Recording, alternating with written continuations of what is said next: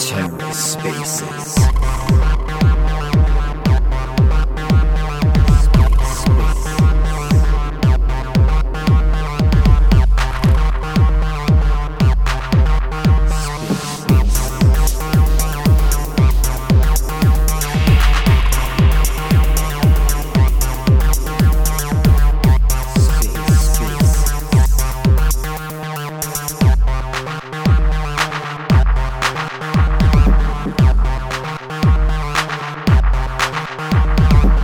Hello and welcome to The Ether. Today is Tuesday, November 8th, 2022. Today on The Ether, part 1 of a 2-part Cephii space, Opportunities. Let's take a listen. Okay, well, this is an interesting day. Just kind of got off work and catching up with things here. I need to pull out another computer for this. Just nonstop drama. Up only was kind of entertaining today. Hopefully you guys caught that on Twitch. Super interesting discussion going on with Kobe and Ledger and company. So Do-Kwon made a quick drop off there. I didn't get a chance to see that part. I don't know if you guys did and have a summary of whatever he said. Hey, Ten, can you hear me? Yeah, hi, Cephii. How are you doing? Yeah. Did you happen to catch the Twitch stream at all? No. You said the one with so Do-Kwon was on there, right? Yeah, I think they moved to Twitch lately, or they used to do it on YouTube, but I guess they want to do live stream, and Twitch is better for that. So they had some interesting guys on. It was a pretty entertaining little show there, I guess, while everything kind of crashes and burns. Yeah, so I guess the question now is what to buy, right? Basically, assuming anyone has any money. Interestingly, I think Coinbase is still dysfunctional. Let me see if it's actually possible to trade on here. 1 second. I want to see if it's actually let me buy some Bitcoin and see what happens here. Let's make sure the exchanges are functioning. Are they overloaded? Yeah, Bitcoin at 18.6. So I bought a coin now. No problem. So Coinbase is functioning. So I don't know if anyone knows about all the rest of the exchanges. A lot of times when there's heavy exchange traffic, a lot of exchanges will go down. If you've been at this for a while, you'll notice that. So that is kind of a danger in crypto too. Like if you think you're going to be able to sell or buy when you believe you can, a lot of times you can't even get on to the fucking exchange to buy what you want. That can be annoying. So it's a frustrating problem. But yeah, Coinbase confirmed functioning, which is good. I think so. I'd pretty much assumed that Bitcoin would do another retest of its prior bottom, or it seems a little too easy to have a straightforward capitulation event like in late 2018 or the COVID 2020 dump. Everyone's always looking for that, like that deep dump, and then the kind of a new bull market starts.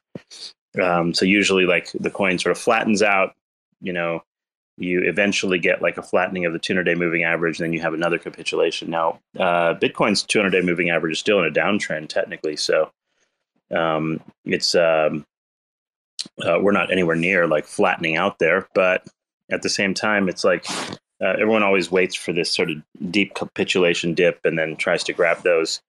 Those in BTC history, like pretty much any deep capitulation dip is an auto buy for me. It's a given. I bought at 3,000. I bought it like 3,500.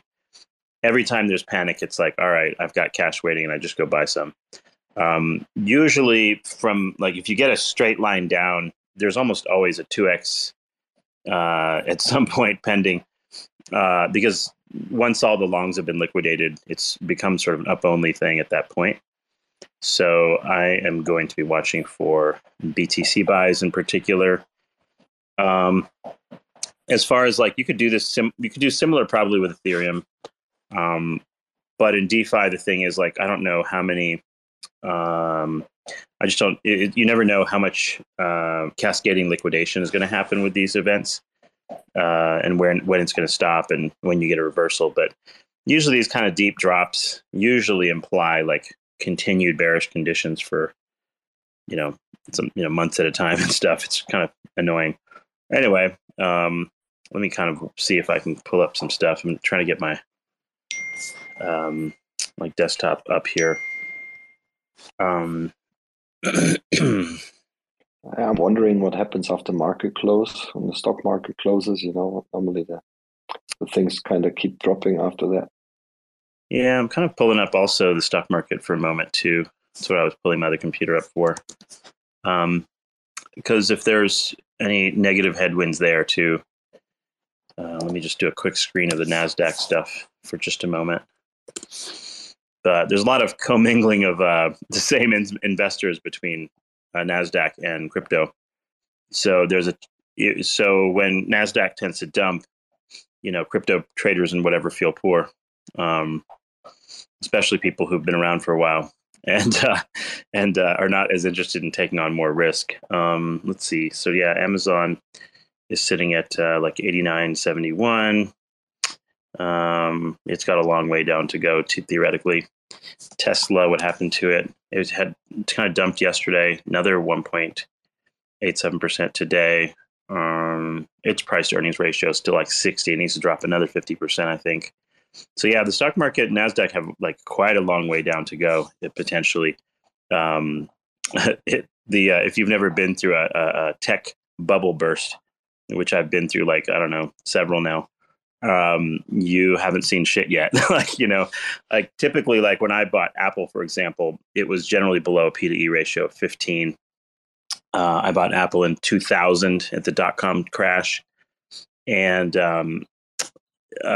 it represents a substantial portion of my wealth, generally speaking. So I have like one of the best stocks in the history of the world. Like I bought it at the very bottom or whatever the fuck. I remember also when Steve Jobs died and a lot of other things.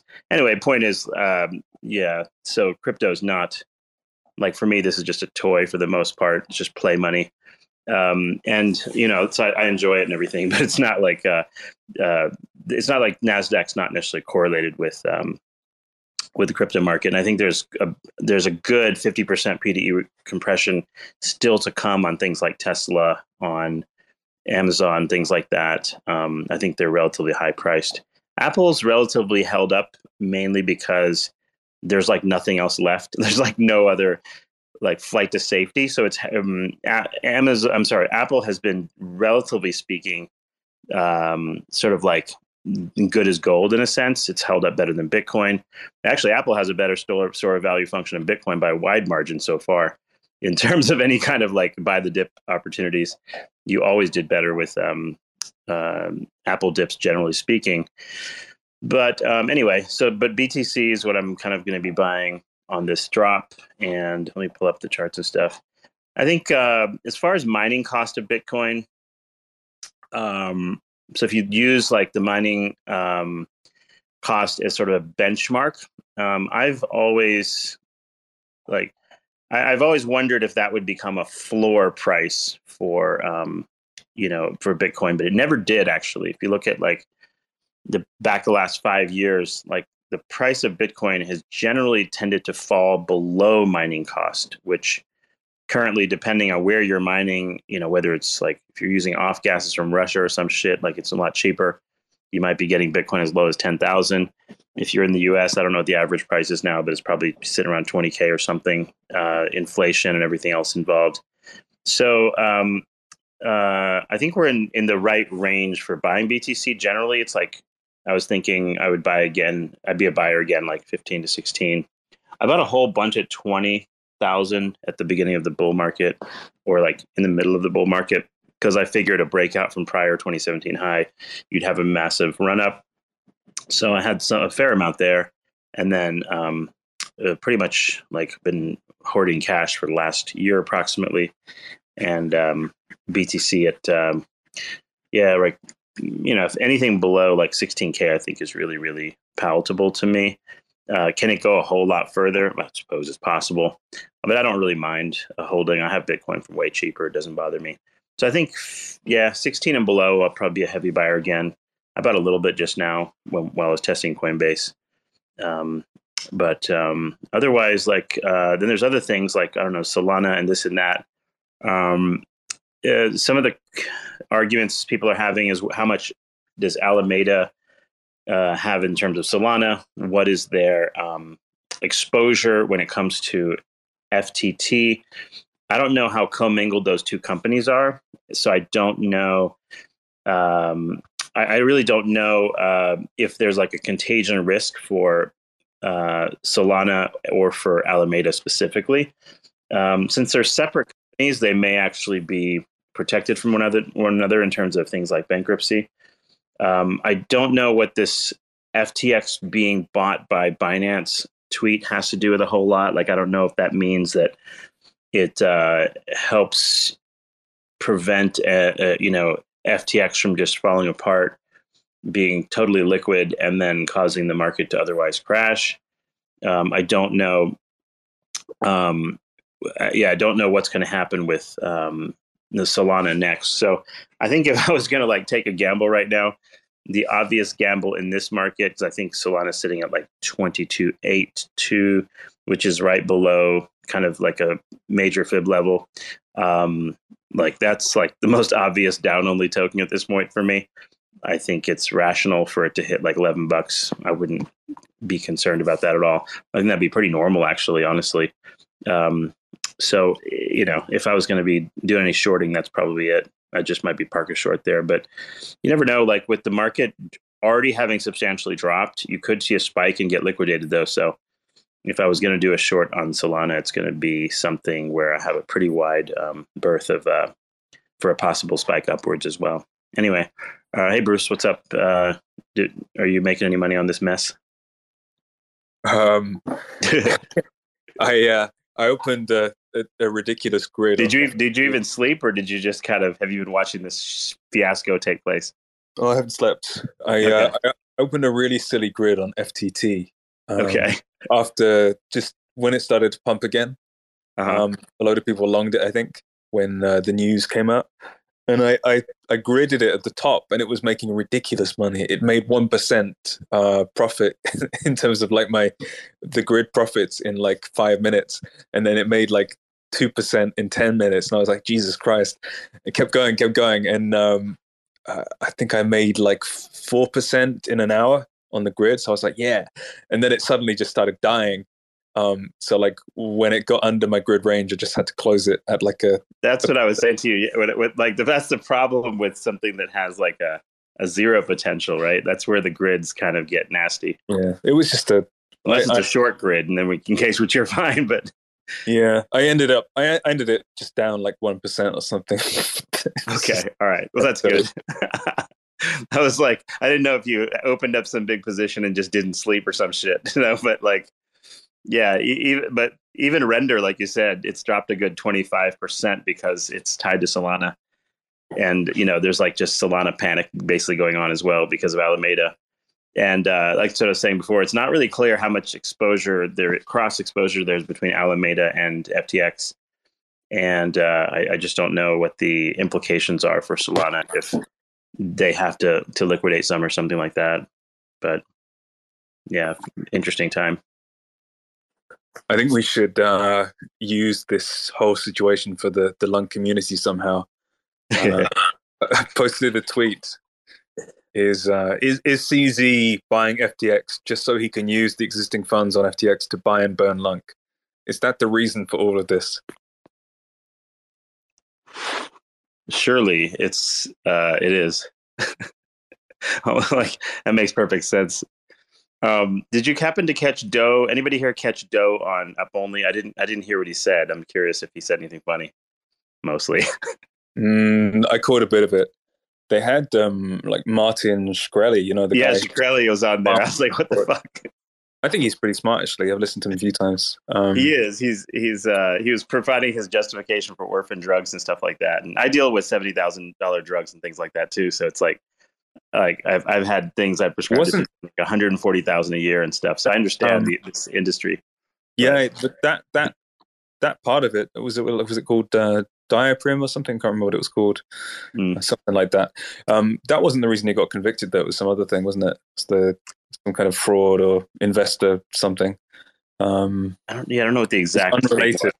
He was in the news for the pharmaceutical price hikes things, and then it was one of those situations that just nobody understood, and clearly it wasn't that bad. It was just like nature of the industry, and then he got taken down on something else, and it was kind of like the news about the drugs and stuff might have led to like a biased jury, I guess, or whatever. But he's one of those guys who's just like a bit kind of chaotically, I don't know, impulsive, but intelligent too. So he's one of those guys who probably has done some sketchy shit at some point. But he's one of those guys who kind of floats through life and schemes and does tricky little things. You know what I mean? He's one of those guys. Yeah. Interesting. Yeah. I haven't followed his thing. I just briefly knew of him because of the insulin thing, but that was about as much as I paid attention. But there was so he Do Kwon came on the stream. I don't really know who Kobe is. I know he's like some kind of crypto celebrity or something. He seems pretty boring to me on the whole. Don't really understand how he got so famous. He's pretty funny. He's quite witty too. So I think he's got a good Twitter presence and everything. Yeah, maybe he was tired then. But he was like seemed pretty tired and drunk or something, and the other people were a little bit boring. But then Do Kwon came on, and I think Kobe was just laughing because it was kind of an unbelievable situation. And then I think they asked him some basic questions, or like I think they asked him stuff like, do you have any advice for Sam in this current situation, like how to get out of it? Yeah. So that was kind of, he said Sam's going to be fine. He started answering, and then he was like, maybe I'm not the best person to answer that because I didn't really deal with it my best myself. And then they asked him some just random questions like, what are you doing these days? And he gave a kind of it was a bit like he'd entered a situation where they were really drunk and he was just sober. So it was kind of silly, like a bit of a vibe mismatch. It wasn't quite, it probably wasn't a wise choice to do for anyone. And then Martin Shkreli came on, and pretty soon after he came on, he said to Do Kwon, like, being in jail isn't too bad, by the way. It was like being in jail is not too bad. It's okay, really. It's not as bad as you expect. And Do Kwon was like, okay, thank you for that. It's good to know. And then just carried on. And then like Do Kwon didn't stay that long. And then like 5 minutes after that, he just said he had to go for a meeting or something. But it wasn't too bad. It was just like I don't know, a bit of a random set of appearances and combination of people. It wasn't really an interview or anything like that. It was just like appearances. $5.30 FTT FYI. Sorry for everyone who didn't keep their shorts open. If you did, you would have made quite a bit of money. But yeah, $5.30. So are we looking at zero or like 0.0000? Yeah, there goes your trade alarm, man. Oh my god. That goes off when your stop gets hit or what? Like, oh my god. Yeah, what a day. Fuck me. Yeah, no, I think Max Payne is still pending, and the reason is because the like some major stocks, Apple, Tesla, and others are sitting at like just like support levels that look really, really questionable, given that revenues for the next couple of years are probably highly questionable globally with all the inflation and everything. And so, yeah, I think there's plenty of room for some downside here. And I think this next few months, like normally there's like a Christmas rally type of thing in the stock market. I don't know. It looks kind of dubious to me in the grand scheme of things. It's like numerous retests of support on the NASDAQ. So, and like I said before you guys came in, like a lot of crypto traders that speculatively got rich in crypto were Silicon Valley and folks that made a lot of money in NASDAQ or like felt like they were like NASDAQ rich, right? Like they had their stocks and stuff. So a lot of folks, their portfolios have had some definite meltdowns in terms of overall valuation. And so there's gonna be a lot of people in that arena that aren't going to be particularly jumping right back into, say, crypto immediately. So I don't know. We'll have to see how the next I would say 3 months is going to be really telling just with the direction of everything. So, hey, but Cephii, I think we have a good chance that the stock market just follows crypto tomorrow. yeah, I think it's already starting to head back down a little bit. Yeah, well, I mean, the growth stock, the tech growth stocks have been just like egregiously overvalued. Tesla being the most obvious of those.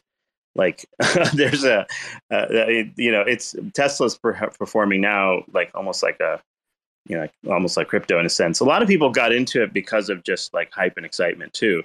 Like the growth multiples, it had P to E ratios, and I told my sister-in-law to sell it at like she had a shit ton of Tesla, and she sold it at like, I don't know, I think close to the top, like, I think it was like 1,200 at the time. It was reverse split, I think, and so it's like $400. I believe she sold it like close to the top, pretty much. And you guys, what's that? You guys watching this? It's like hit 17K. Bitcoin did just now. FTT is down from $5.30 to $4.30 since I last spoke. Yeah. Bitcoin, I see it at 18 right now, but the volume is really starting to pick up.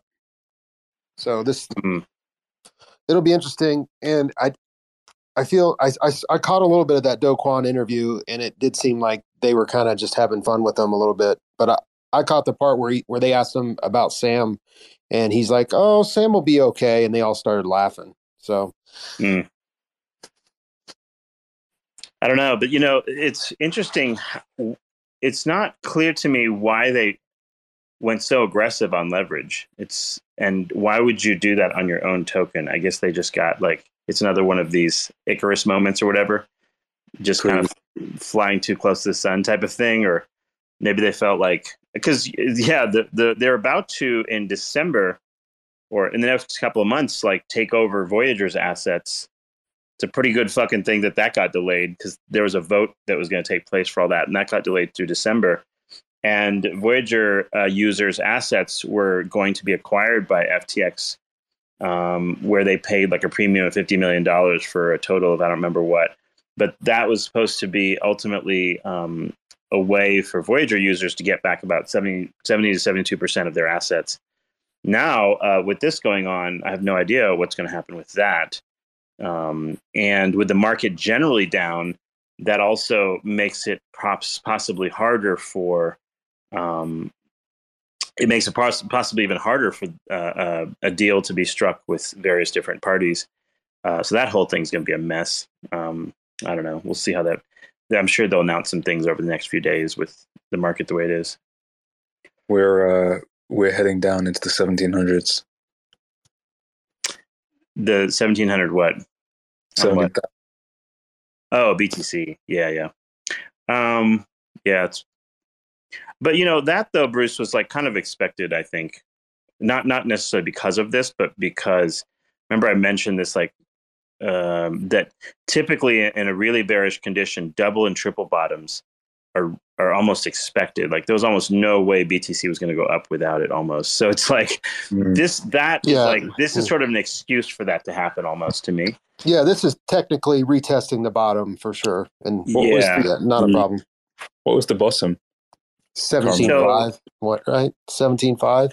Yeah, 17,660 or so, 17.5. Yeah, that was the drop. June? In June when everything sort of crashed and there was like that deep like it went down, drop. yeah. Mm-hmm. Yeah, big liquidation dump there.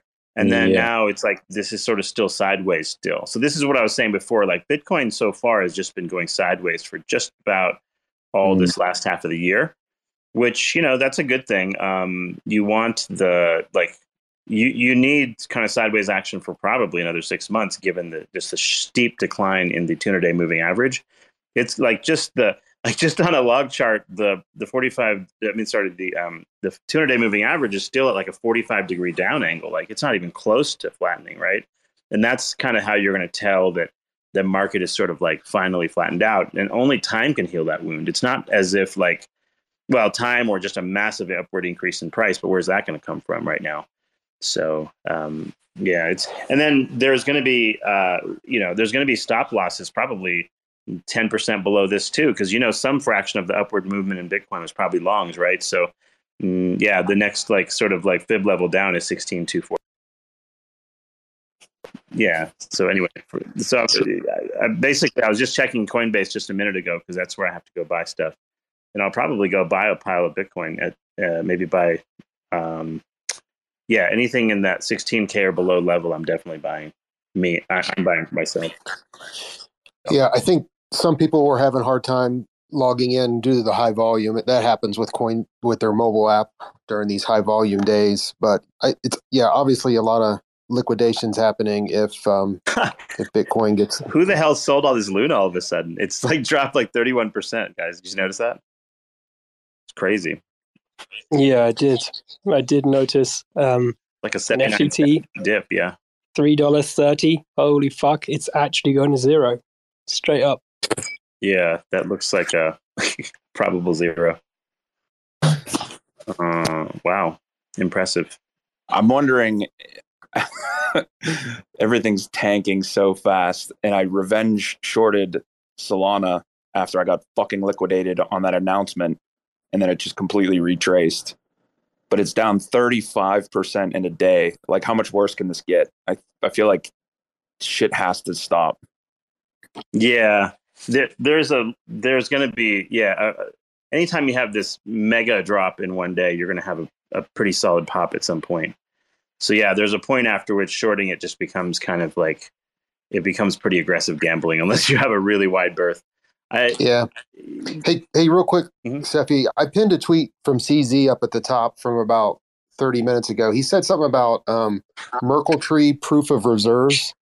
Have you ever heard that term before? I know they're talking about proof of reserves for bank reserves. He's saying that Binance is going to adopt that.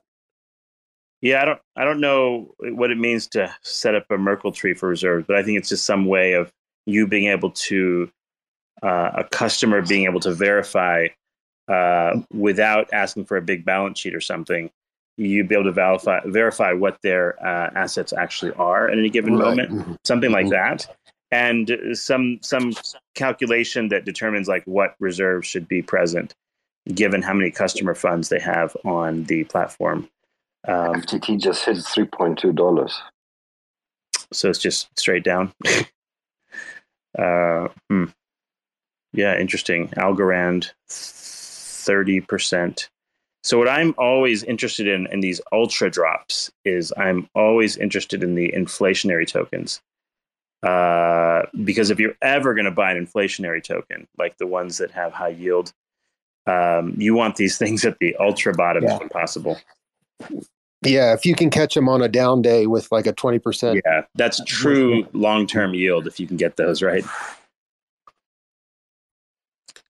Wow, the sell-off is obnoxious. Like even Atom's down to 1130 right now, 19%. Really ridiculous. Yeah, it's just wicked. I think people are just having. I think it's just on sentiment now, really. Just incredibly fast. This. Mm-hmm. Well, you hit certain liquidation points with BTC, so you're now BTC just is testing its June bottom. So the probability of falling down below that is pretty much 100%. Like just because it just will. There will be stops to be hit for another 1,000 points minimum. So so everything else. Remember, like people borrow off their Bitcoin to buy a bunch of other shit, and they have like positions sitting everywhere. So everyone has to deleverage or get liquidated or whatever. And just. It's a lot of forced selling. You got to think because exactly people like Alameda, they probably lent out or they borrowed a bunch with FTT as collateral. You got to think so. Like that's probably the start of the contagion, and then who knows like what's going on behind the scenes here. But there's a fuckload of forced selling on a whole wide variety of assets, like Luna as well. Yeah, what the fuck. Bruce, you got to be careful with that link position you have. It's dropping pretty fast too. It's like 6.6. Like you're not going to get liquidated, are you? I don't know. Maybe. Probably need to like look at that carefully or add some funds to it or something.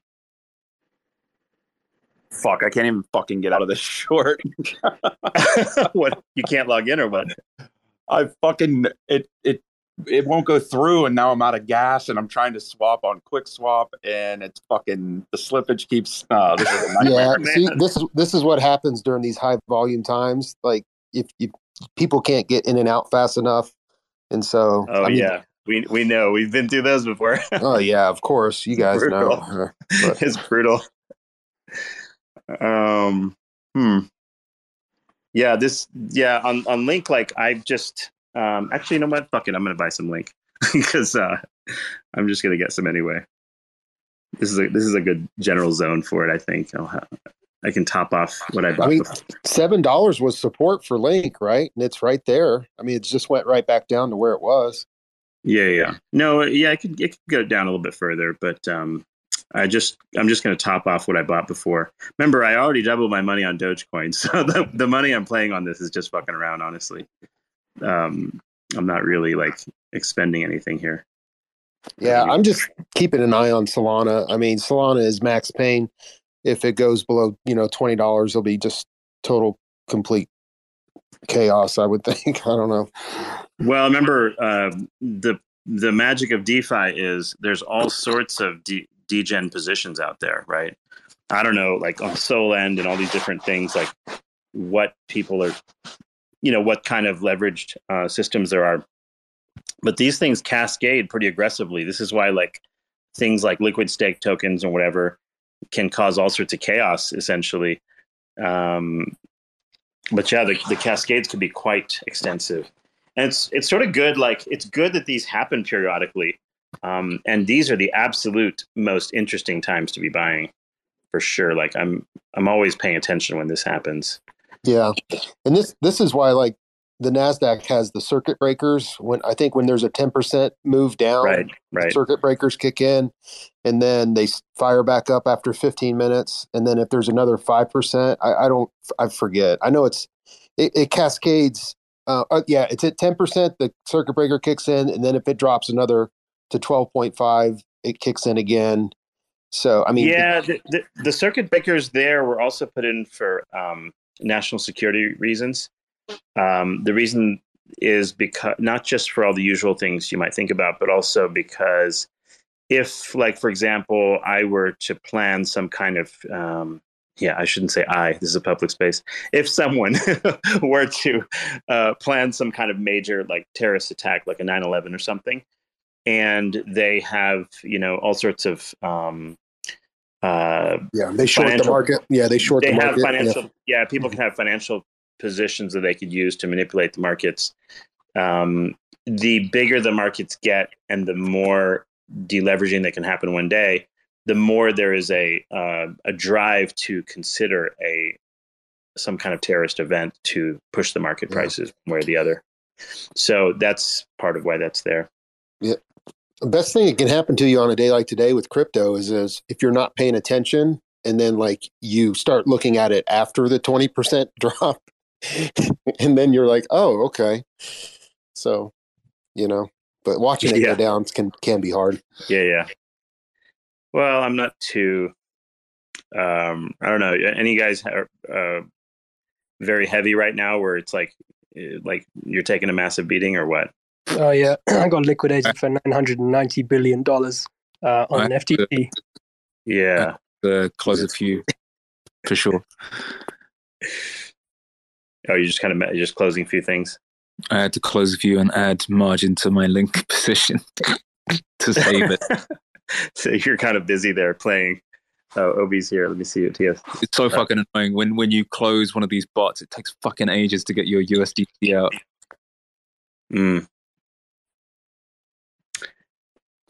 Because there's like some kind of queue to process it all or something. So often you close a bot and you're like, give me the fucking funds so you can add the margin to the other position, and it takes ages. It takes like 10 minutes.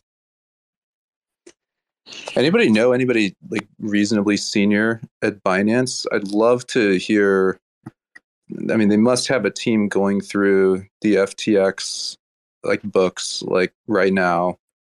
And it seems like the market is basically pricing in like massive illegal activity at FTX, like commingling users funds with Alameda or whatever, like because there's if you're just going by the book and doing $1 deposits for. But where is Alameda?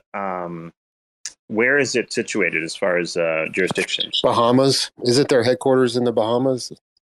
Is it Alameda and FTX or each individually? Or I don't know.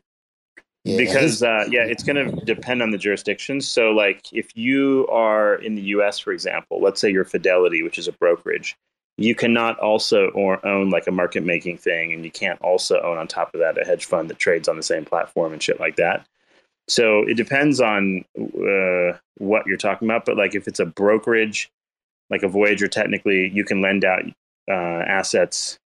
But I think what they did was they had a certain amount of value housed in the FTT token. And I think they leveraged that to go buy, I don't know what. So they borrowed off of the FTT. So then when this kind of spat between these people and Binance, and I think CZ sort of like with that one tweet sort of triggered this event because everything was fine until he said something.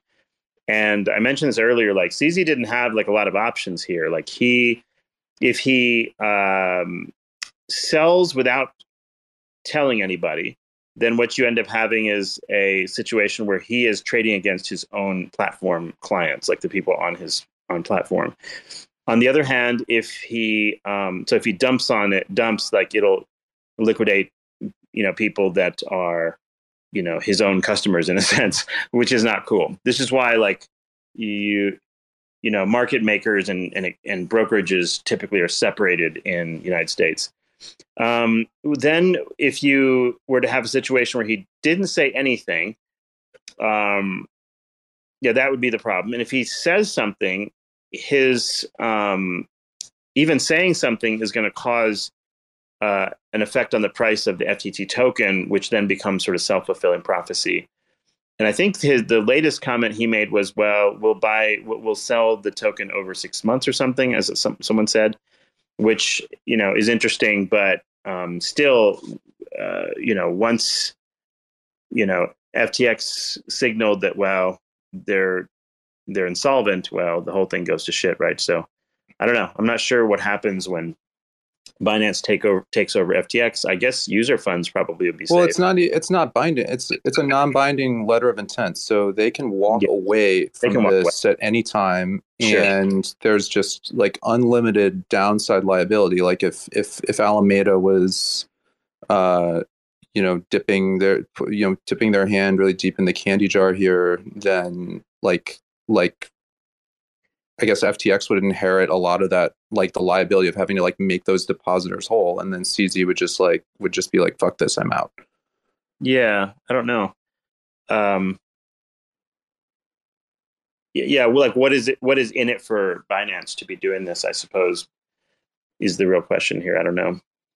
So I think this is like a chance for them to really go under the hood and like get a high conviction view. But right, this is crypto, and this pretty small circle of people has like extremely asymmetric information on whatever actually has happened at FTX, basically, or at least that's kind of how it feels to me.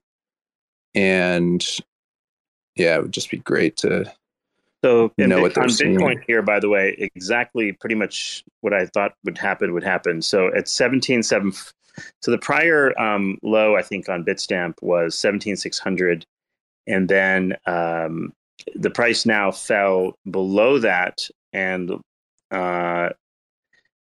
cleared the long positions right below that, and BTC dropped to about 17,139, and now it jumped up back to 18,260. So that's what I was thinking. Like, people are watching for a retest of that bottom, liquidating the longs, and then people jump in and buy spot, and then just like, take over the, like, these are my Bitcoin now, like that kind of thing. So yeah, whoever whoever lost their Bitcoin now gave them to me, which is funny, but whatever. Anyway, so Obi, what's up with you, man?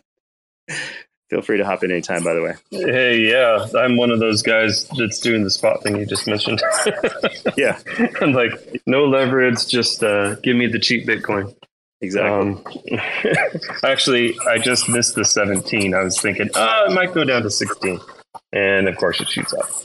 So yeah, I haven't I've never taken out leverage on BTC before. I've never felt the need really. I'm not doing leverage on anything right now. Yeah. The time for leverage was last year. Hey, you can't always pick up the bottom, Obi. So you know what? It's not worth trying sometimes. But yeah, I'm happy with 18.5.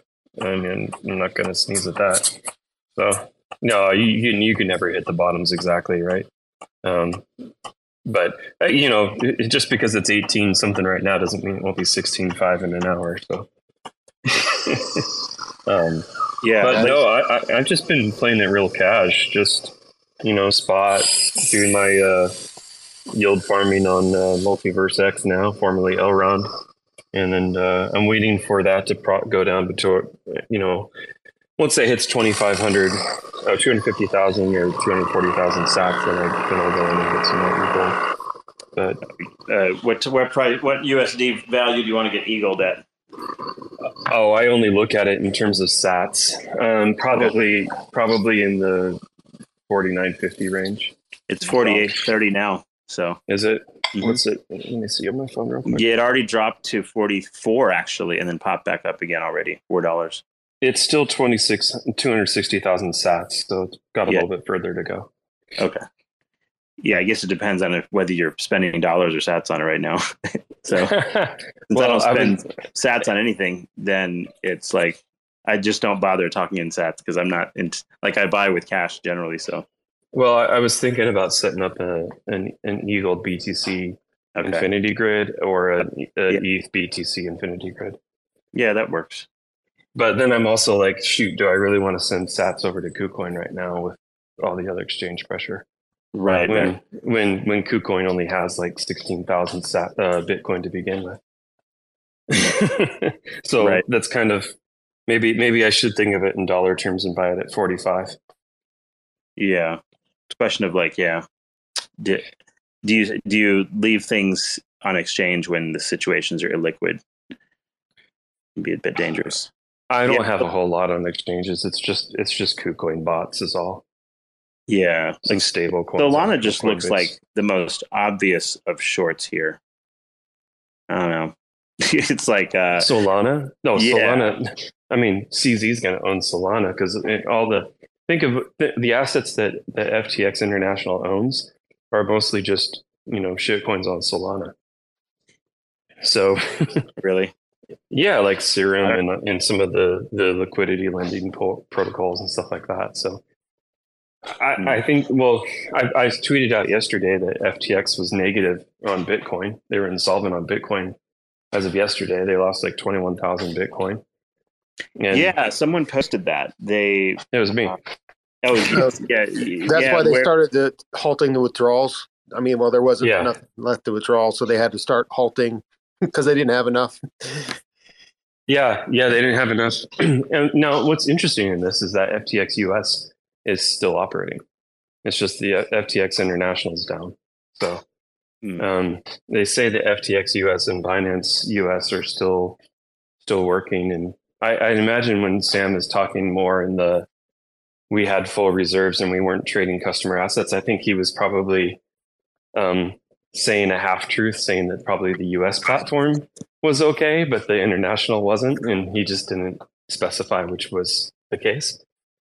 But when it came out that FTX was insolvent, he specified the international and the US was okay. So, you sometimes have to pay attention very closely to the words that are being used because, a lot of times it's misdirection. Solana's down 91% from its all-time high. But does anybody really want that thing? I mean, they can't even keep their blockchain running. Yeah, I don't know. Well, clearly people are using Solana, but at the same time, it's quite centralized in terms of its structure. Yeah, it's also centralized. Let's just call it. Yeah, you also have this centralized ownership risk from whether the Alameda or whoever. So, but looking at the value here, you could definitely get to Solana $11, I think, I think what I'll do is I'll buy Solana at like around. So there's a fib at like the lifetime fib, like meaning if you look at the absolute bottom and the absolute top of Solana, it just dropped below one level, which is 23.9, and it's kind of like hovering under there. Almost no chance it recovers above that with the news here. I'm guessing. So I think like $11.46 and then $5.50 right around those two levels, probably a good time. I think so I don't own any Solana now. That's what I was going to say. 6 is what I was going to say. So I'll say like maybe I'll buy like, one pile at $11.50 and then maybe 4 times that much at $5.50. And that's probably a good, right around there. I think that'd be an easy. So from there, like there's so relatively little downside left, because that would constitute like a 75% drop from where we are now. And that would think. Okay, so question: do you think Solana is still going to be relevant in the next bull run? Or do you think that without FTX and no. Like, I'm not worried about it from a relevance perspective. I just think that's the price point where you'll likely see just a trading pop. Like, I don't intend to own this thing. Like, I don't really care that much for it, honestly. Right. Yeah. No, this is just more from just like buy it and short-term scalp. Dump it. Gotcha. So, yeah, I mean, these things will have a pop at some point because you'll have leverage traders who just want to play. So no matter how bearish you are, there's usually some run up at some point, right? So you just need to get a buy low enough. And I think, if 560 would be like rational to me. I know it sounds extremely low, but maybe I'm being too bearish. I don't know. Whatever. Maybe I'll miss it. Who cares? Not too worried about it. It's like if it hits and I get it, fine. If not, who gives a shit kind of thing. Yeah, I don't care. Yeah, I just feel really, after everything that's gone down in the market, outside of Bitcoin and maybe ETH. I mean, you know how I don't like ETH, but there's not many alts I would even consider. eGold and maybe Atom. Yeah. Atom's held up pretty well. It's actually still doing just fine in my view. 12.25, like whatever it is now. I'm glad to hear you say that, OB. Have you been paying attention to the governance stuff going on with them trying to pass 82? No, I just think that Tendermint works, and I think that there's enough strong development happening that it'll be relevant whenever the next run comes around. Now, how high it can fly, I don't know. It's highly inflationary, so I haven't been paying attention. I'm not into the airdrop narratives of things either. Yeah. It's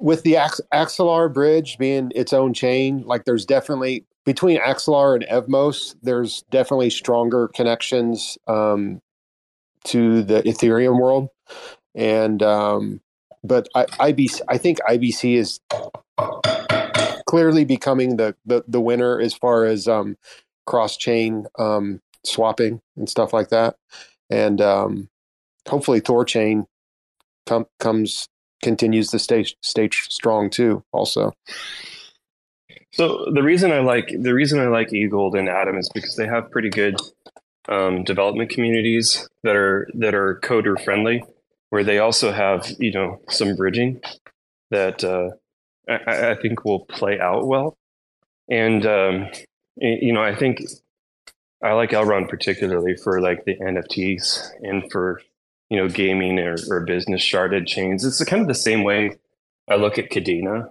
Kadena is another one I like in terms of proof of work and future scalability. I think that one's down at $1 right now, so I'm looking at that one drooling a little bit. But there's only like literally about 5 that I buy right now. And I'm not buying Atom right now. I'm waiting for Atom to go down to, probably that 6 range again, 7 range. But yeah, I'll be surprised if it gets that low. I don't know. It had the big. They had their conference at the end of September and had some big announcements. And I agree with you. I think the dev teams within Cosmos do work pretty well, and the scalability is there. So, yeah, it's good to hear your perspective. Yeah, there's Cephii. I don't know. Are you into Cadena still? Are you looking at that one at like a $1.03 or whatever? Yeah, I've been getting a little bit on KuCoin here and there because again, it's sort of flattening out. It's a proof of work thing, so it's at a level where you get to a point where it doesn't make sense for miners to sell it. So I think that's about where it's been, and so that's how I determine like, okay. If miners are going to hold, then it's probably time for me to hold. All you have to do with proof of work is think like a miner, essentially, and that's it. Like that's how you like figure out where to buy. So I kind of I've been getting a bit now. I think the downside risk is low here, even if it drops another 50%. It's kind of who cares, because from those lows, these are all exponential movements. So if it does well, they're still doing all the usual building and everything. Now there are some negatives to Cadena too. Like we don't have to drag this out, but like they're like this chain web concept and how to really scale that and make that useful has not been fully clarified to me yet. So I'm not really heavy Cadena, but I do have some, and I'm grabbing the bottom. The teams are smart people, though. Yeah. But at the same time, that doesn't necessarily mean anything long term. It's not automatic. Well, I just look at the chain web the same way I look at like the Cosmos, side chains, right? Anything that claims to be a layer 0 really isn't, right? The internet is layer 0. Exactly. So, it's just how interoperable are they, right? So I look at Cadena, I look at Metaverse X, I look at Cosmos. I think Polkadot's going to get pumped up by VCs, but I think it sucks.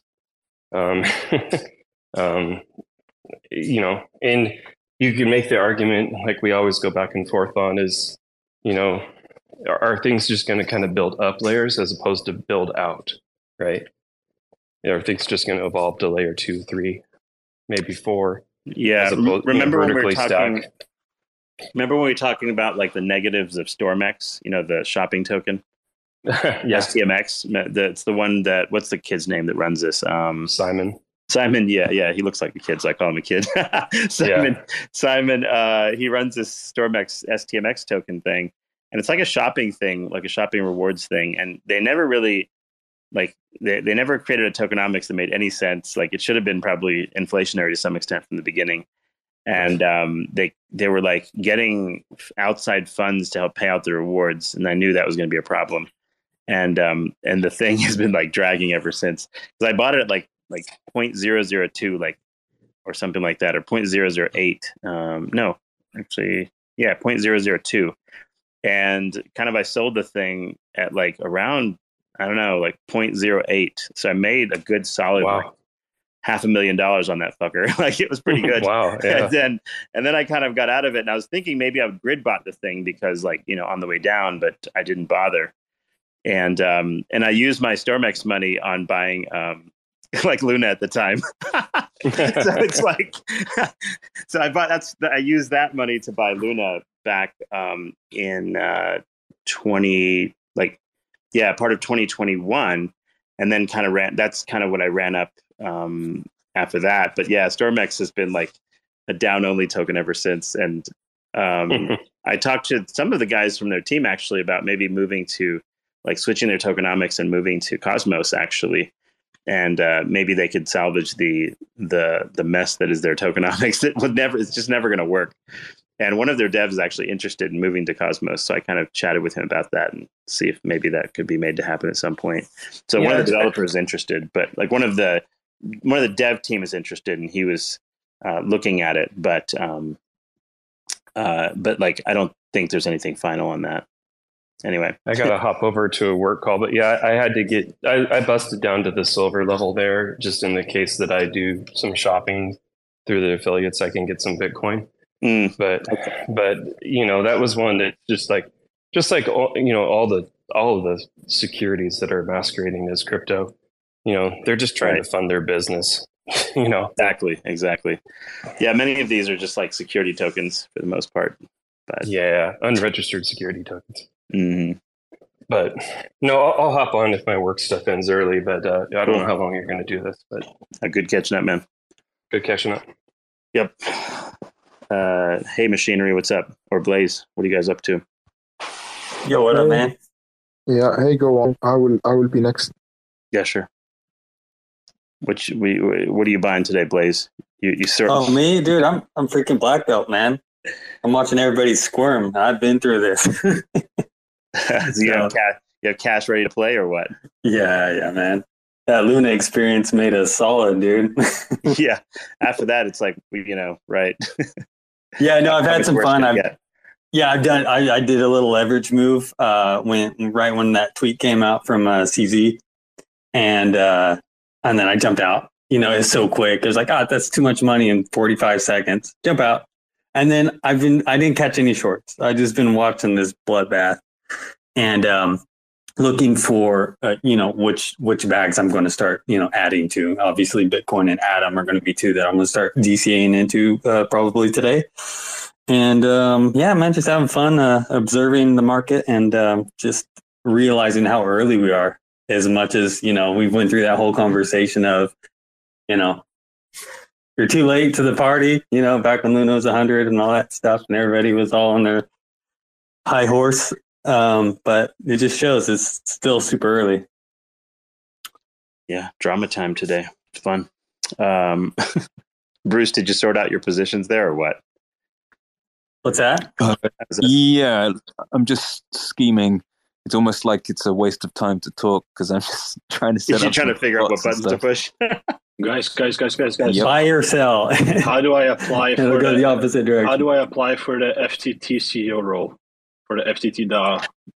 This is I smell an opportunity. Yeah. It's going to be a new generation of bag holders. I don't know. Yeah. Well, yeah. Well, the thing about the history of the exchange tokens is fascinating.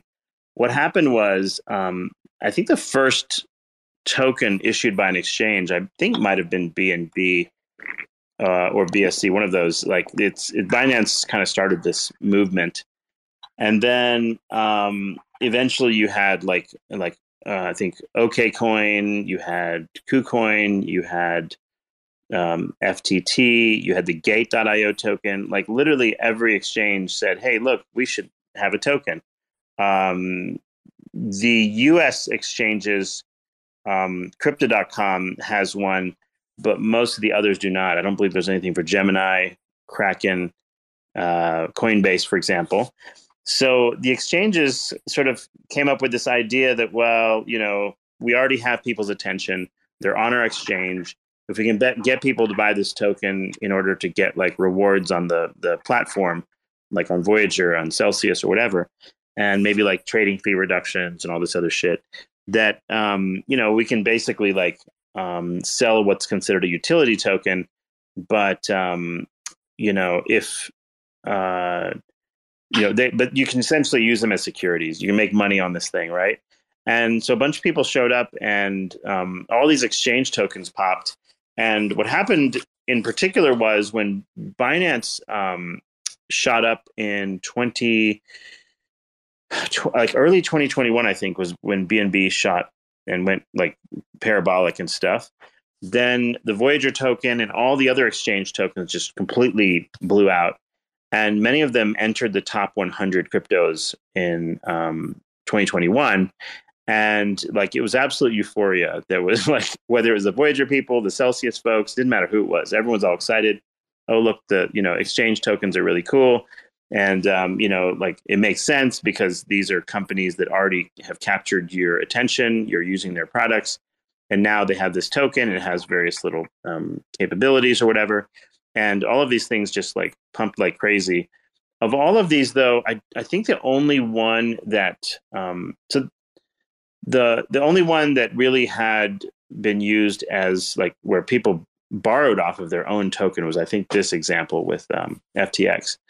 So, it's interesting that people said that, maybe like, oh, look, Do Kwon was irresponsible. Are you kidding me? Like Voyager and Celsius and FTX basically are orders of magnitude more supposedly irresponsible than anything that Do Kwon or Terra did. It's not even close. Like at least that was a financial experiment. These things were like people that just had money on their exchanges and stuff and were doing just normal stuff. And, we're expecting that their funds would be reasonably safe, and they weren't. But like Celsius, Voyager bankruptcies. And I think FTX, maybe to avoid a bankruptcy situation, is going this route where they go with Binance. I think it's probably the best thing for FTX users, because if Binance buys them out, they'll probably be sure that there's enough liquidity for any users to move their funds out. But the thing is, the probability that Binance is going to support or continue to like encourage the FTT token is probably like kind of unlikely. But just you have to remember, like Binance's tokens also have dropped in value. I think they said they had like, I don't know, $500 million worth at the time. And I don't think Binance can just dump those tokens. So, there'll be some kind of floor to this FTT price. It's it dropped to 254 and it's now at 532 again. So yeah, if you bought the bottom of that, congratulations. You could have made a 2x already. So it's kind of funny. I think it'd be ballsy to be jumping in and out right now, because this drop is almost worse than Luna's. Like Luna had a couple of days where it hovered in like the 30s, or I don't even know. It was one long day, but it hovered, between 30 and 36 for a while. It's like, oh, okay, it's funny at the bottom, and then just boom. So I don't know if FTT is going to do the same. It's the highest volume day for FTX on Binance by an order of magnitude of like 10x. It's like there's this volume bar, and all the rest of the volume line went to zero, because this is the largest bump in the entire time. Crazy. No, this chart looks exactly like Luna's, unfortunately. Yeah. You guys know what's going on Coinbase? I'm getting some messages of like people can't do shit still. I think Coinbase, I tested it. They report. They're a bit more transparent, so people kind of know how much cash on hand they've got and stuff. So I'm not that worried about Coinbase, but don't make me jinx it. Yeah, Coinbase has been fudded for the last, I don't know, since they opened, quite frankly. And they used to be pretty bad as far as where you try to log in anytime there's a tough market. Like, remember 27, the crash after 2017 or even 2018, you would have these things and you couldn't get in, right? The system would be all locked up because people are trying to log in. It's almost like a DDoS attack, except by the users. And you'd have that happen a lot. So the problem always with Coinbase was the exact time you needed to get on was the exact time you couldn't, either to buy or to sell. The Coinbase, I think, probably is okay, though. They have plenty of assets on platform and in cold storage and everything. And they do a lot of custodial work as well. Whether the company itself is going to be profitable at some point and succeed, that's a whole nother debate. But I don't think I'm worried about my funds on Coinbase at this point. Yeah, I wanted more of that, but you know how it is. Like when things are jammed up, the second it frees up, people go in and panic sell, because, I can access my shit, I'm selling. Yeah. So I'm wondering if that still has to come into effect.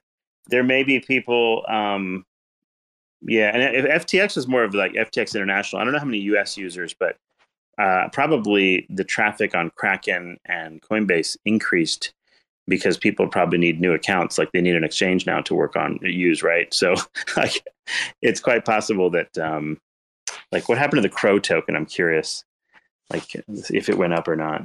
Let me see. Well, the Crow token, it had the little appeal with their card, right? But they really, really lagged on the rollout. Wasn't it in 2017 that they were promising their card?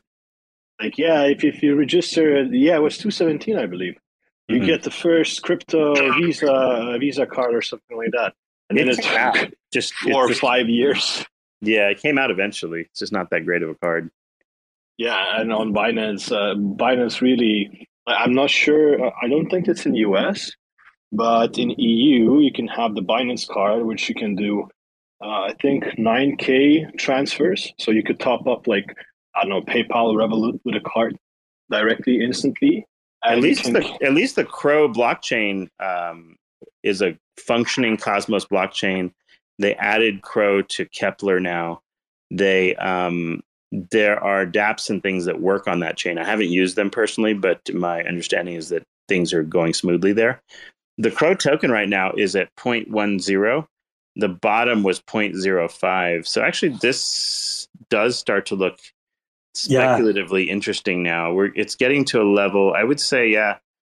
Especially with the World Cup coming around too. If we can time this, that would be a nice little flip. Yeah. So the bottom in May 2021 was around 8 cents.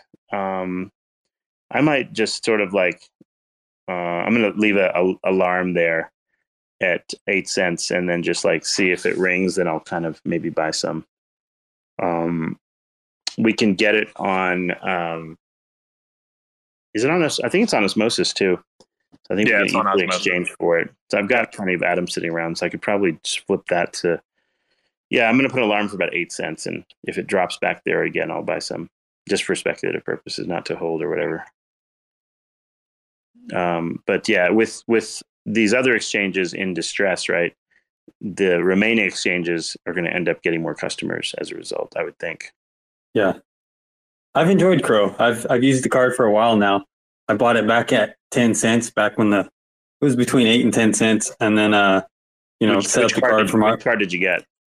We just got the rubies because we were just testing it out. And then I wanted to get the upgrade, but I think I had to, if I got the upgrade, my card wouldn't work for a couple of weeks. So I just didn't do it.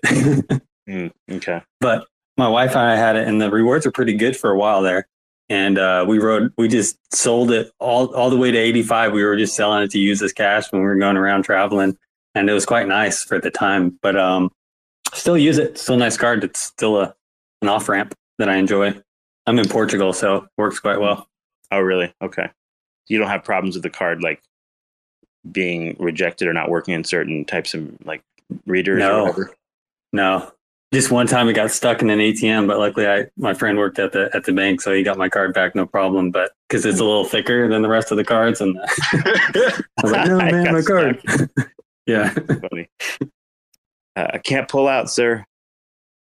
The Binance one also, you can use it at ATMs, and it's actually a very slick card. Like it looks cool. But that's the thing. I know it's only viable in EU. It's viable. I think in US it's not, and I'm not sure about other countries. But it is quite nice. Like you can do internet purchases. You can even choose. You can top up if you're like the type of guy who likes to invest. And by no means I'm shilling Binance, but if you like to like hold your tokens, right, and just keep them long term, you can even adjust accordingly the priority of which token to pay from. So whether it's stable coin, whether it's from Bitcoin, whether it's from Ethereum. So you can even assist how to prioritize the payments from which part. So that's quite neat. I was actually very pleasantly surprised how smooth that works. Hey, Apex, you had your hand up. You asking something? Yeah, I had a couple questions for you, bud. In regards to the Voyager acquisition, FTX, do you think that's a no-go? Yeah, I think I don't know. Like, here's the thing. If they can make it work still, and Binance actually secures this thing, Binance actually wanted to buy Voyager, and I don't know who it was that said that Binance could not do that. Was there an actual regulatory agency, or was that just all hearsay? I believe all hearsay. Or did the judge didn't they get outbid? I don't know if they got outbid. I don't know. Or were they just excluded because, remember, this is why CZ is pissed at SBF, right? Like, this is what's happening. Yeah. He's angry because they made it sound like this foreign exchange is going to get too much power in the U.S. and it's better if an American company buys Voyager or something like that. And I was hoping Binance would do like a full buyout of Voyager, the platform, the app, and then make users whole and whatever. So they'll take on some debt, in other words, to make users whole because of that Three Arrows capital loss, and then just kind of like get back in there and like, that would be the best of possible worlds for the users of that platform. And it's actually a nice, simple platform to use, and it's a brokerage. And Binance would basically acquire a brokerage license in that process. I thought that was kind of the best of all worlds situation. And so I was kind of, I thought it was not as good to see that not go through. It would have been nice. And then FTX, what they were doing was they were kind of buying assets of Voyager, but not necessarily planning on continuing the actual company, which actually defies the logic of a Chapter 11 bankruptcy in the first place. Precisely. And which doesn't make any fucking sense. But like, in other words, why do a Chapter 11? Why don't you just simply just give back the remaining money on Voyager then? Like, you could just do that. So with a Chapter 11, FTX offered, I think, $50 million in excess, which would help users a little bit, but also handle some of the funds and legal fees or whatever the fuck it is. And I don't know. It seems like they did it to maybe get some of Voyager's assets. But here's the thing: like, imagine, let's say this had already gone through. Then what would happen? Right now, you're just basically fucked again, because you have another illiquid exchange who is over leveraged and then could go into bankruptcy. And then it was funny. Some of the guys on the Voyager little Twitter group was like, it's a bankruptcy within a bankruptcy, and someone else goes, it's an inception. That's like, it's a Russian doll of bankruptcies. Just fucking crazy. It's like, yeah, like if you had UST and then you're like, okay, I'm going to move my assets to Voyager, and then Voyager goes into shit, and then you go to FTX and that goes to shit. It's like a serial shitstorm where like literally everyone goes to zero. I initially bought Luna on Voyager. That was my initial inception into the crypto world. And so after my funds got locked, I started buying off Kraken, and I hold a considerable amount on Voyager. And I'm still waiting for this to go through. And now FTX didn't have a platform for Luna Classic, so they were going to give me 75% of the value in, like, I can't believe this was like July something. They were going to give me 75% of the value in July, and then they were going to move my Shiba Inu and Doge over to their platform. I think I don't think I'm sure they carry Doge, but yeah, so they're going to move that over their platform. But now I just don't know what the hell's going on. Do you get token value or USD value? I'm not sure. I think it was token value at that. So maybe even one on Doge. So they held it for you. So even if you're getting claw back at 25%, you're still winning, aren't you? No, they would move Doge. They would move the Doge and Shiba over to the FTX platform or exchange, and then because they don't host Luna Classic over there, they would give me 75% of the work back in July, which is nothing. Yeah, but wasn't Doge like twice as, well, not twice now, but like still almost 50% lower back in summertime? Right. Yeah. But I think they would just move that value over. They wouldn't do anything with. They wouldn't give me 75%. They would just move the coins over to their exchange. Yeah, and you get 75% of the coins, right? Right. Correct. Sorry. Yeah. Yeah. So that's what I'm saying. You could still win on some of them. It all depends how long it will take. If this goes much lower, then no. But like if it was today, even if you're getting 75% of your number of Dogecoins, you would still be winning, I believe. At the end of the day, you're still making money, like in the profit. The forced diamond hands. Well, yeah. I mean, at this point, I don't know what the hell is going to happen. Now, I use Kraken, and as far as their balance sheet, I mean, are they a fairly good exchange? I hold some of them on there, but not much. Kraken has generally been fine. I'm not aware of them necessarily using any kind of user funds to like take on leverage or anything like that. Okay. So I think in the war of the exchanges, over the long term, sort of Kraken has sort of made it. I think KuCoin by and large has made it. Binance. Yeah, so I think like KuCoin had a bad time at one point due to a hack. And I don't remember what all happened on Kraken. Kraken had problems with like liquidity sometimes. You'd have these ridiculous like wicked wicks on Bitcoin and stuff that would shake the whole market. Turbo slips. Yeah, the Kraken turbo slips. Exactly. Or whatever you want to call them. I just used to call them the wicked wick of the West. Like A lot of people like when it crashes, they put they put some money on exchanges like Kraken, and then they put like very low bids because they expect that you will get, like you're saying, the wicked wicks, and then they'll get filled somewhere very low. Yeah, I got to look at the. I need to remember. Like, there was one particular one that was very interesting. It was a BTC on Kraken, yeah, it was like April something. It was so funny. I recall it like vividly, just because it was just well known this is a Kraken event. But yeah, like on like May, what was it? Like April or May back on Kraken in 2019.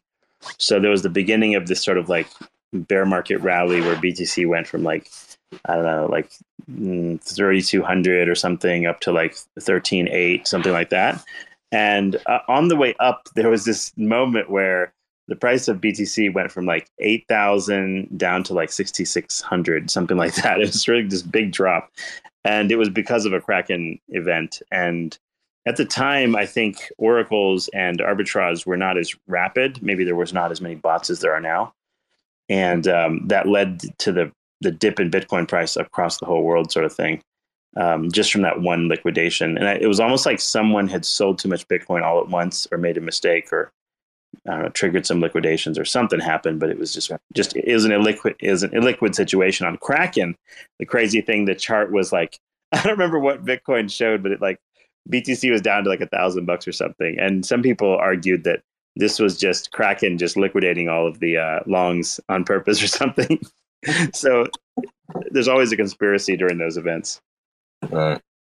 Well, thanks for clarifying that for me. I was just a little bit concerned. I'm probably going to put more towards staking and just hold on for the ride and buy more bags.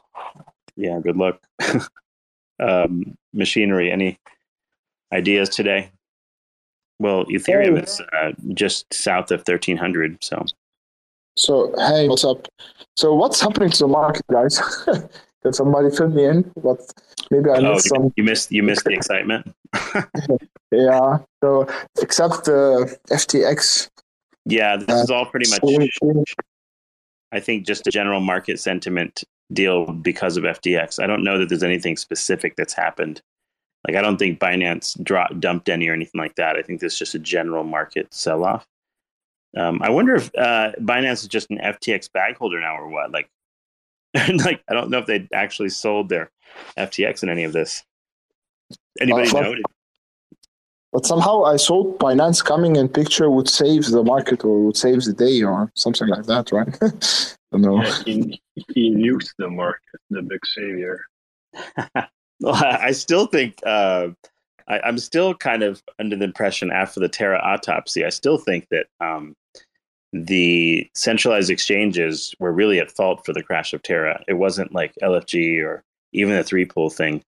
The reason why Terra crashed is the mixture of like the availability of massive amounts of they provided the tools to destroy Terra with massive short positions availability.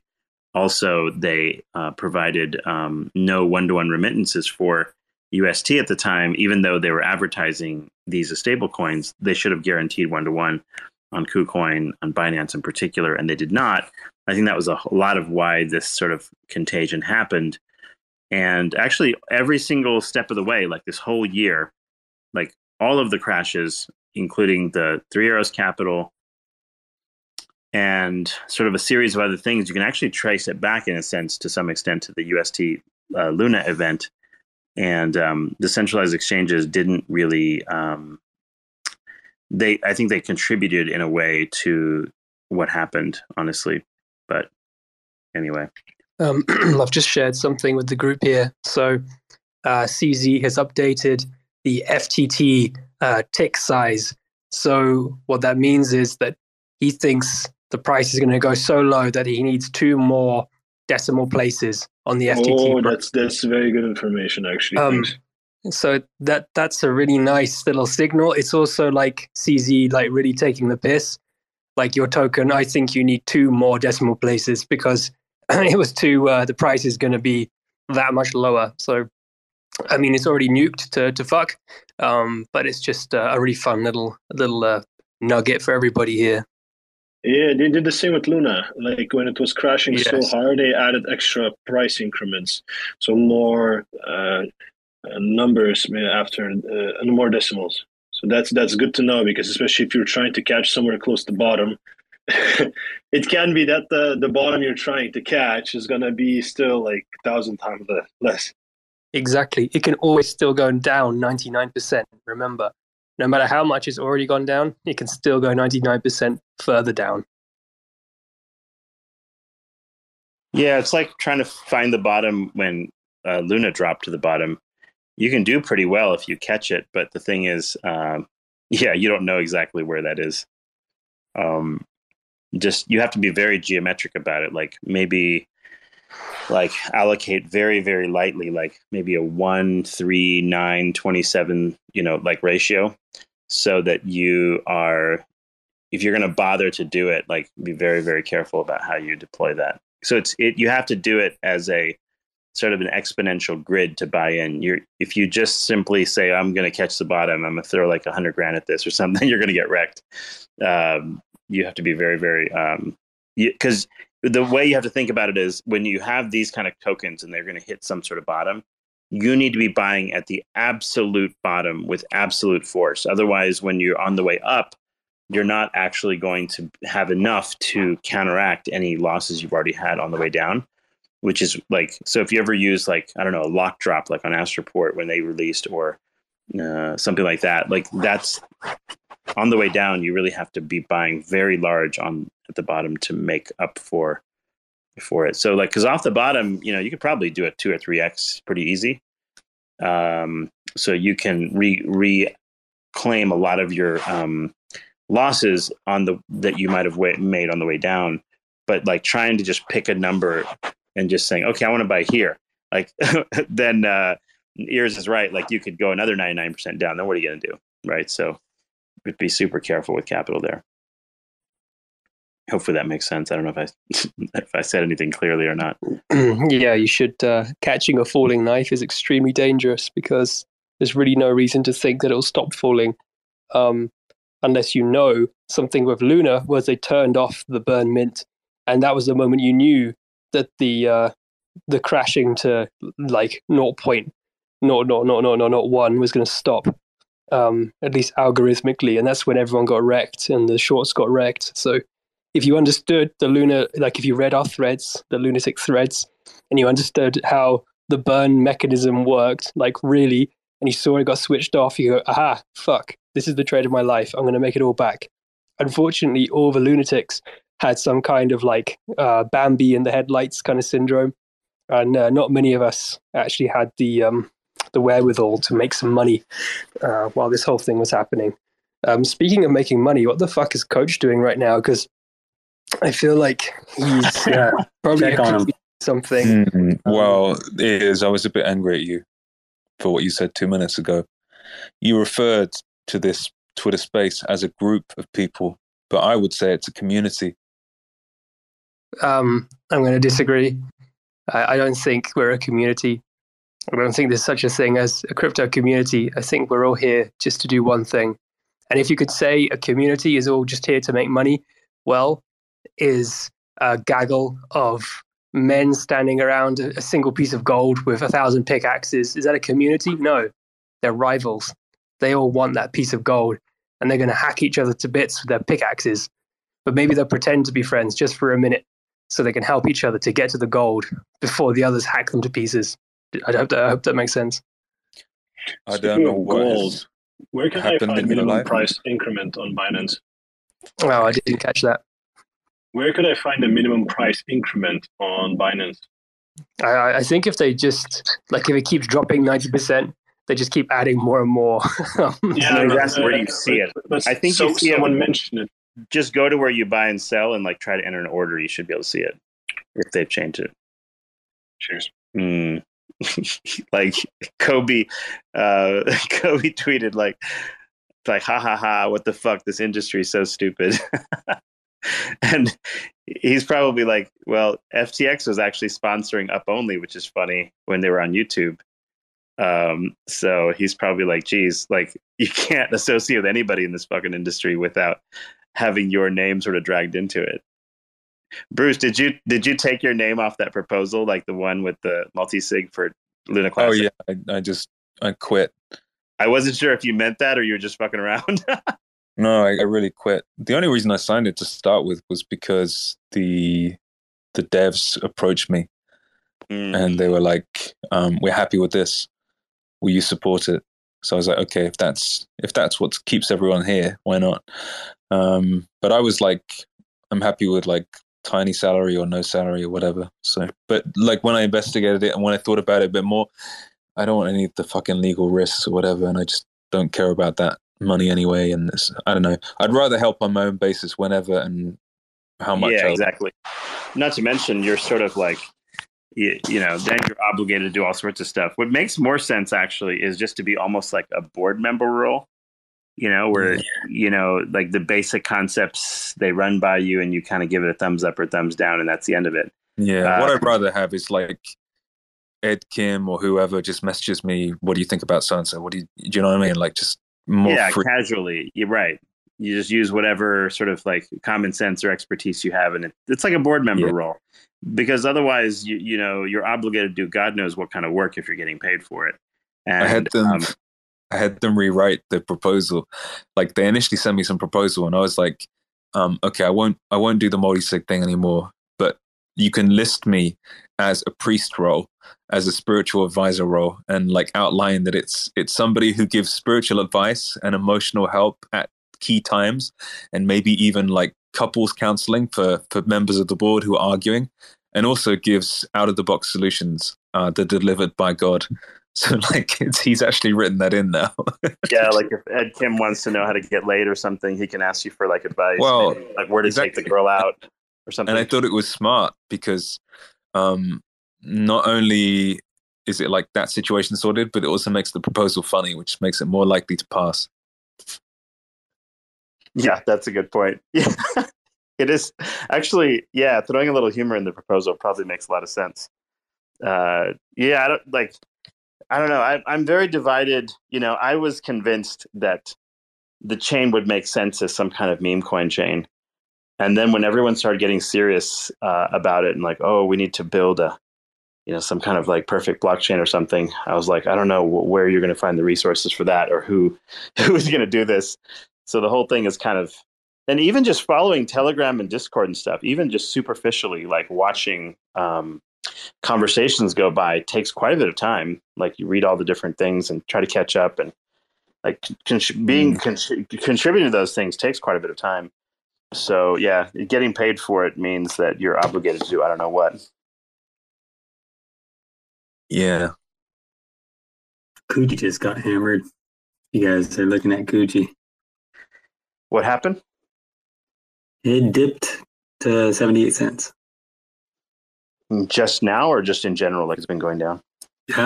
Looks like it's at a low right now.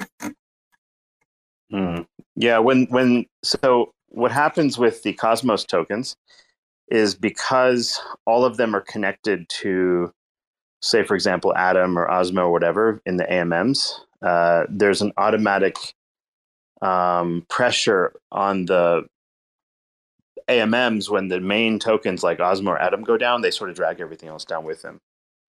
So it's almost expected. Yeah, it doesn't necessarily mean like a bunch of people are worried about Kuji or selling it or something. It could just be automated. You know what I'm saying? Like so when I remember Kuji all together is illiquid as fuck. Yeah, it's relatively liquid too. That's the other reason. But just on the LPs, like you'll see this kind of thing. Any token attached to a major coin, that coin goes down.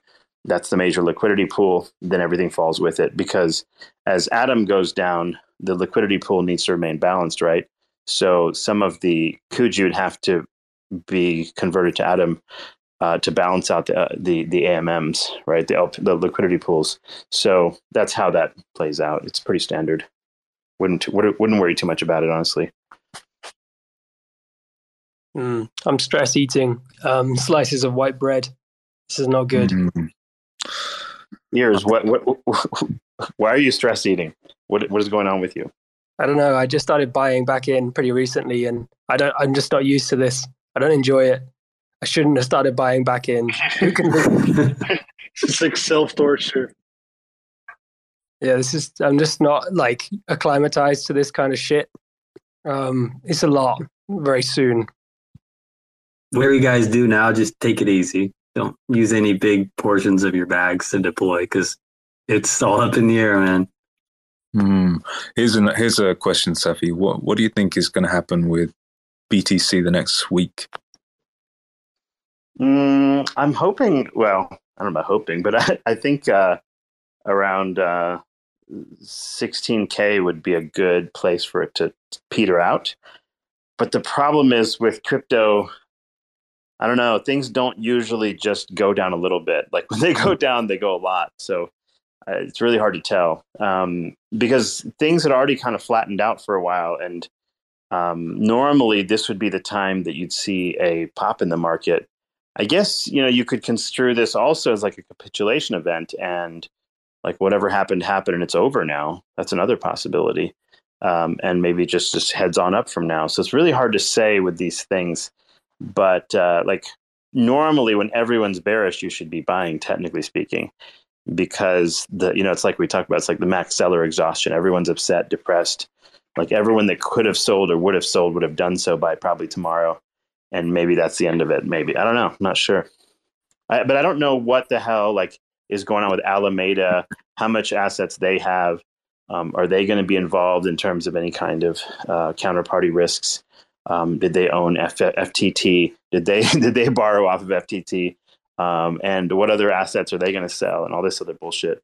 I have no idea. So it's the other thing too is like with Bitcoin, there were quite a few Bitcoin mining companies that bought too many mining devices and they paid too much for them. They were kind of like at the top of the market. These things were ridiculously expensive.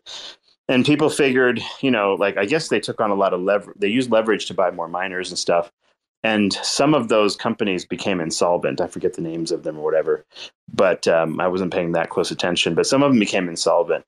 And as the price drops like this, then that's another question. Are more of them going to become insolvent and then price drops even further as they have to sell their Bitcoin or whatever the hell? I don't know. We'll see. Very tough to say. I sort of look at it this way. Like as each level down, I have an amount I'm willing to spend and like, I'll just spend it and I'll buy some BTC. And if it goes down further, so what? That's kind of how I look at this. There's no other way to look at it because you'll never know the exact bottom. But that's the reason I think like that. Yeah. What do you think about the price action today? I mean, the books are looking thin on both sides, right? I mean, we just got this news about FTX and Alameda, but you remember when it went from 40K to 25K, it just took 7 days and then 11 days from 31 to 17K, right? Yeah, so I mean, crazy. Do you think that holds right where we are? I mean, we could easily go like, maybe get a crazy wick to like 15 something and then level at 16 and then from there on. I don't know.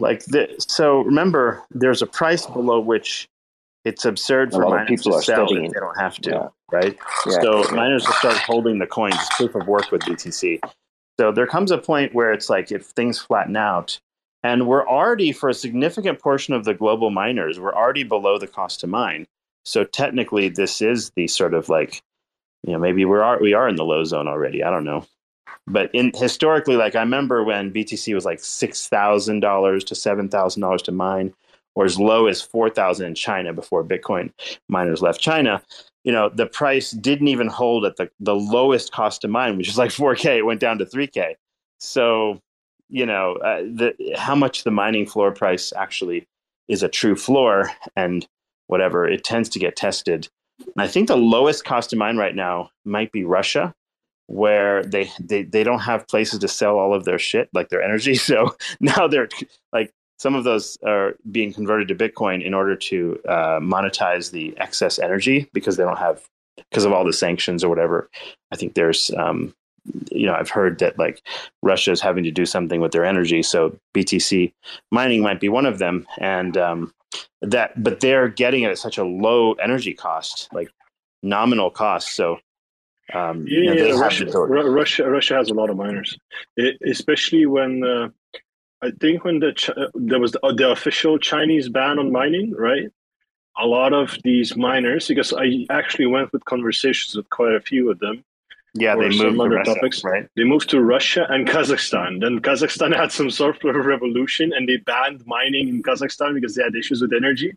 So then they also moved like to Canada and also to Russia. So they have quite a bit. Plus, their energy is relatively cheap in general. Right. And so nowadays it's even more cheap. Yeah. Yeah, they can, like for them, BTC is still profitable to mine right now. So they're actually just simply minting money that way. Yeah. Unlike US and EU, whereas not only, like you said, they bought very expensive mining equipment. That's one thing. They also are selling coins that are eating shit for the last 6 months. And on top of that, energy prices are insanely high since, February? So that's really a triple wombo that doesn't look good on the miners in general. Yep. Anybody having any issues with exchanges today outside of like that brief connectivity with Coinbase? Yeah, I didn't win any. I forgot to mention I didn't today. win the lottery. So sorry. Yeah. Oh, sorry. No, I had one big issue. Actually, the prices on all the tokens on the exchange dropped hard. Yeah, I got my like $100 with lottery tickets yesterday, and I think I got one number here and there, but obviously didn't win the lottery. But I guess I shouldn't tell you even if I did win the $2 billion lottery. But whatever. Wouldn't you share with the community? Just mark it by all the luck. Yeah, that might be an option. Raise the MCAP by a couple of billion. I'll sit. We'll have a whole spaces on what to do with if we win the lottery. That's a real productive discussion, right? How many people do you think would tell you to buy to market by lunk? I believe quite a few actually. We just jump in and market by lunk. Yeah. You have 2 billion. That's what you're going to do with it. It's just in one go, like in one click, one exchange. Yeah, imagine moving. You move $1 billion into KuCoin in order to buy lunk. That would be something else. And market by it, no less. It like the price will go like it'll go like instantly to like 10 billion market cap or something. Or you can use the grids with Bruce. He's like a very believer of grid bots lately, so maybe he would help you in that. Yeah. Anyway, Mad Tomic, you getting rich today or poor? It's all right. It's a good day, I guess. You're entertained. Yeah, I'm entertained. It's That's good news. It's bloody, but it's fun to watch. I heard you say something about FET. That's when I requested to speak about the Binance coin. I think it all started with the CZ when he tweeted about the coin, what he's going to do with it. They haven't sold any yet, so this is all just market reaction. It's just market reaction. Exactly. It's just market reaction, yeah. Because they didn't. Because he had a plan that they're going to sell all the FTC that they hold, which is like $1 billion worth of it, like over the course of a few months, and then this blows up. So this is like just market, reaction, really. So and then everybody, it's like okay. Well, even before this CZ tweet, there were some tweets that came out, and I wasn't sure how credible they were. Bruce and I were talking about this last week. Or this earlier in the week or whatever. There was this idea, like there's some people that were posting that FTX didn't have enough funds. They had leveraged too much. I don't know where they got their balance sheets from or how they had the ability to look at them, but some people definitely posted about it. And we were just sitting around here chit-chatting about whether that was true or not, or whether it's FUD, right? Because remember when Voyager and Celsius and everything crashed, there was FUD going on Twitter about KuCoin as well. People were making claims that KuCoin was insolvent, this and that. A lot of people closed up bots, sold, and this and that, and moved off of KuCoin for this reason. Because, during those times, it's just kind of dangerous if you're not sure. And so a lot of people closed on KuCoin and moved. And nothing happened, right? So then this thing came out with FTX. And it was like, wait a minute, you don't even know if you should retweet those things. Because you're like, wait, am I spreading FUD? Is this legit? You don't even know. So I tend to look at that and go, maybe that's a thing. But I didn't have any money on FTX, so it didn't bother me.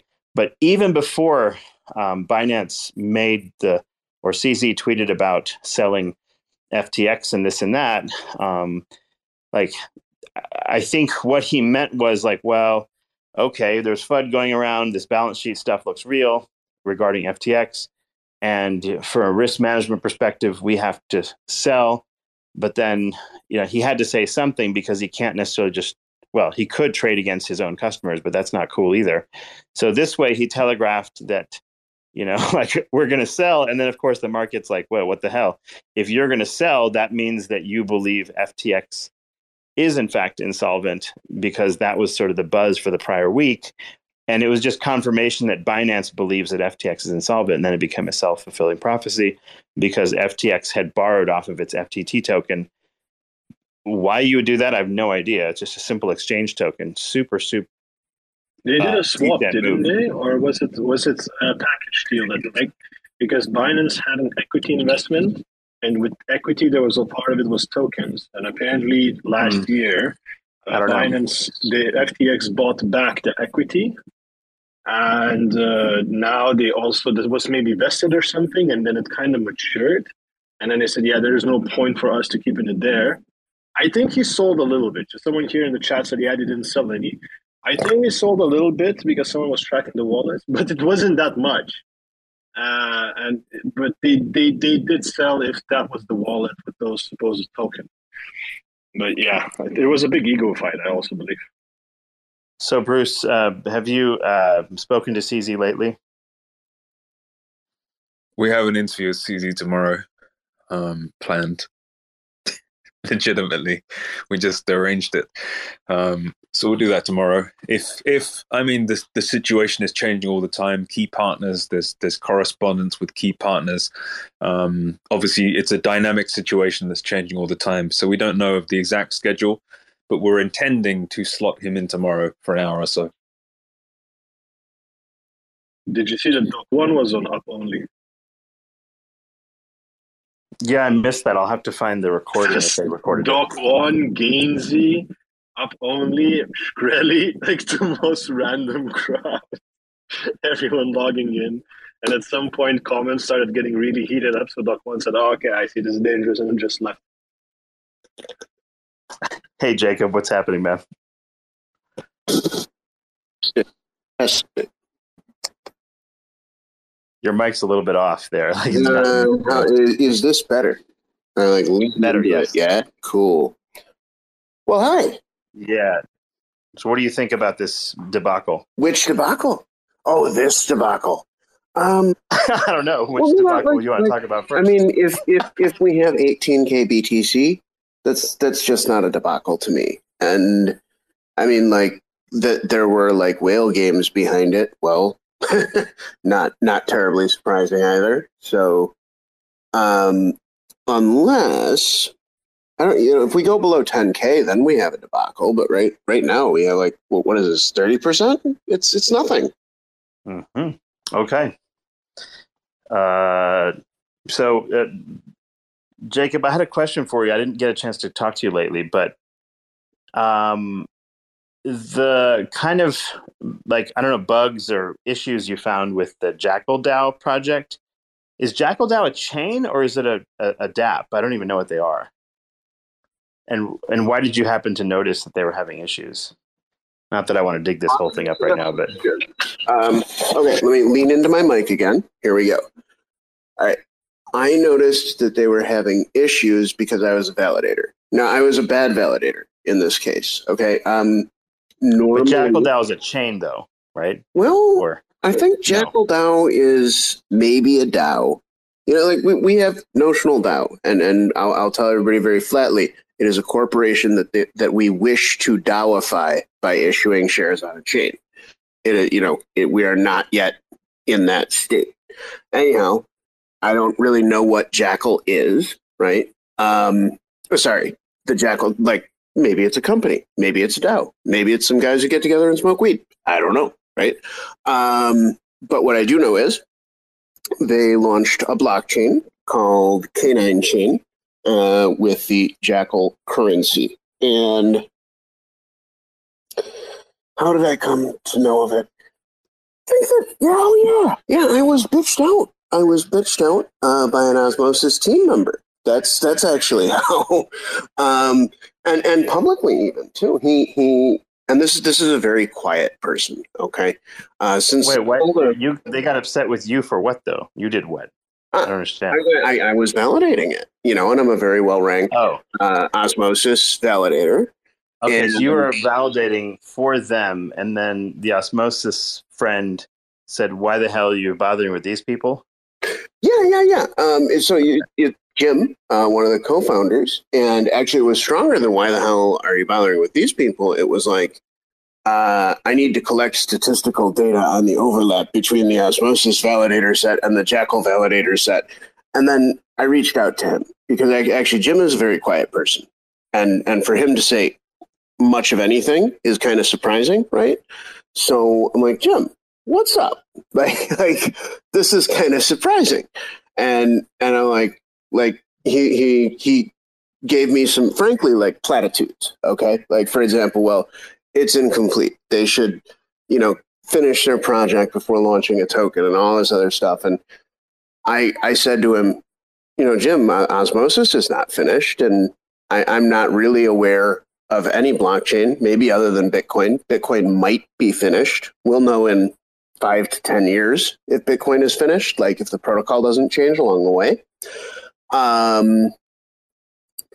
we won't know that fast. And anyhow, he was just unusually animated, right? And one thing that I was able to tell Jim was like, well, Jim, 3 members of my team told me along the way that the code was particularly weird with this one. And I'm not really sure what's up with that. And then I also told Jim, well, hey, man, fact of the matter is, we did not do our pre-flight checklist on this chain due to a confluence of 2 things. So a contact of ours at Axelar had recommended it, but the much more important factor, this is probably it may be the first chain ever that we didn't get a proper pre-flight checklist in on. Anyhow, the Dragonberry patches were landing at that time. And what I was doing instead of pre-flight checking was like running around and patching all these different chains. So had no time, figured, Axelar referred them. How bad could it be? So you kind of got dragged in. You started validating just on kind of like good word, and then you noticed that this thing was busted. And so, okay, I was just wondering. I didn't know if, and I think I understand the story from there. It's like, well, you said something, he said something. Next thing you know, everyone's angry. I was just wondering. There is an important and salient point to take away from all this, and I would like to share it with you guys, which is be really careful with Citadel DAO. They do not.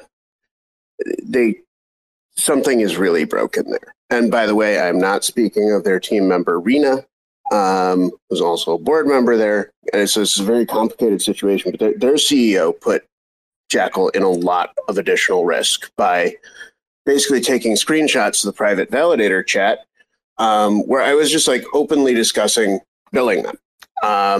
And yes, I was a little cranky because like I'd been working on it for about 48 hours.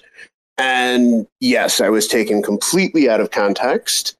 And if you were to look up, Pavlutsky, Anton Pavlutsky, he is the CEO of Citadel DAO. He spent the next, 3 days in like constant attack mode on Notional because we had halted the chain. And I just, I have one question to the Citadel DAO team. I know the answer already because their node is actually up. But guys, who wrote the code you're running? It was very, very bad. And I please do not think, Jacob is fudding the competition. I have lots of competition, and we could do lots of fudding.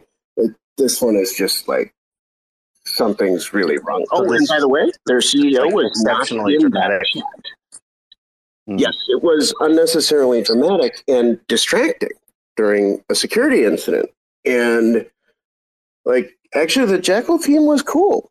Like, look, nobody wants to halt a chain, right? It's very stressful for every single party involved. That chain. You want to hear some bullish stuff, though? But is there any money on that chain yet, or is there any capital flow in there, or is it just like $1 million worth of Osmo in the pools? Okay. I mean, there's money. I wouldn't say it's a ton of money, but there's definitely, the chain was capitalized. You could say that. So your concern was like loss of funds if something happened. Is that, or did you have to halt even just to fix this thing in the first place? Well, and once again, I want to tell the audience because like my next call is with Jackal, and I'm actually pretty excited about it. But Jackal is really bullish for Cosmos. Allow me to explain. This is, to my understanding, a rather young, rather inexperienced team that sort of just like threw bits of software together, somehow got it to work, did Genesis, and ended up with $1 million in Osmo in the pool. Now, I don't know the intermediary steps, right? All I'm saying is for people who it seems like they might have one programmer on the team. If you look at their code base, I mean, we rewrote the chain while it was down. I mean, like no file went untouched. 754 files, if I recall correctly.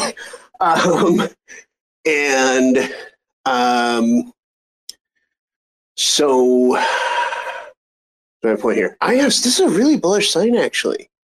And all I really hope is that, like, for the next inexperienced team that wants to enter Cosmos and, like, you know, is really going to go full throttle like they did, you know, one, I don't really know if Jackal hired an auditor. If they did, like, I really want to know the name of the auditor so I can, you know, make sure they don't get hired again. And then, you know, two, have an audit, and then three, like, know the best practices, right? Like, when I'm talking about best practices, I mean like software tests. I mean like little things like code formatting. I mean using a linter to sort of like provide additional verification and structure to the code.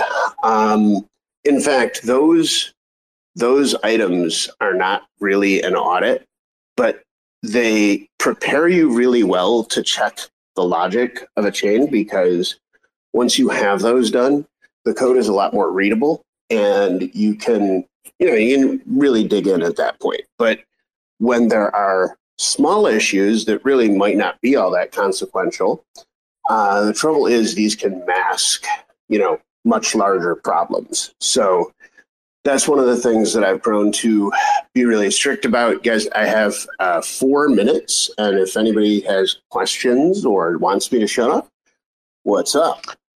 Well, yeah, it's interesting. But Jackal DAO, just I hadn't heard about it before. But like, what is the purpose of the chain? Is it like a smart contract? Is it it's designed to do what? Like, what's the point? Is it just for fun or what? I'm just asking. No, it was more than just for fun. And actually, they had some decent code, most of which I needed to remove. The biggest security issue was actually likely if somebody was trying to attack, could have stolen the Priv validator key, but they had a really neat riff on NFTs that's still actually up and running. So that's one thing that didn't get removed. Beyond that, you know, the concept of like hash linked file storage that you can do with IPFS and stuff, that is another thing that they had, but that's now been removed. Like there were a number of things that weren't really kosher about that code. And actually in 3 minutes now, I'm going to be hopping on a call with them and trying to see, I think we are still validating. In the end,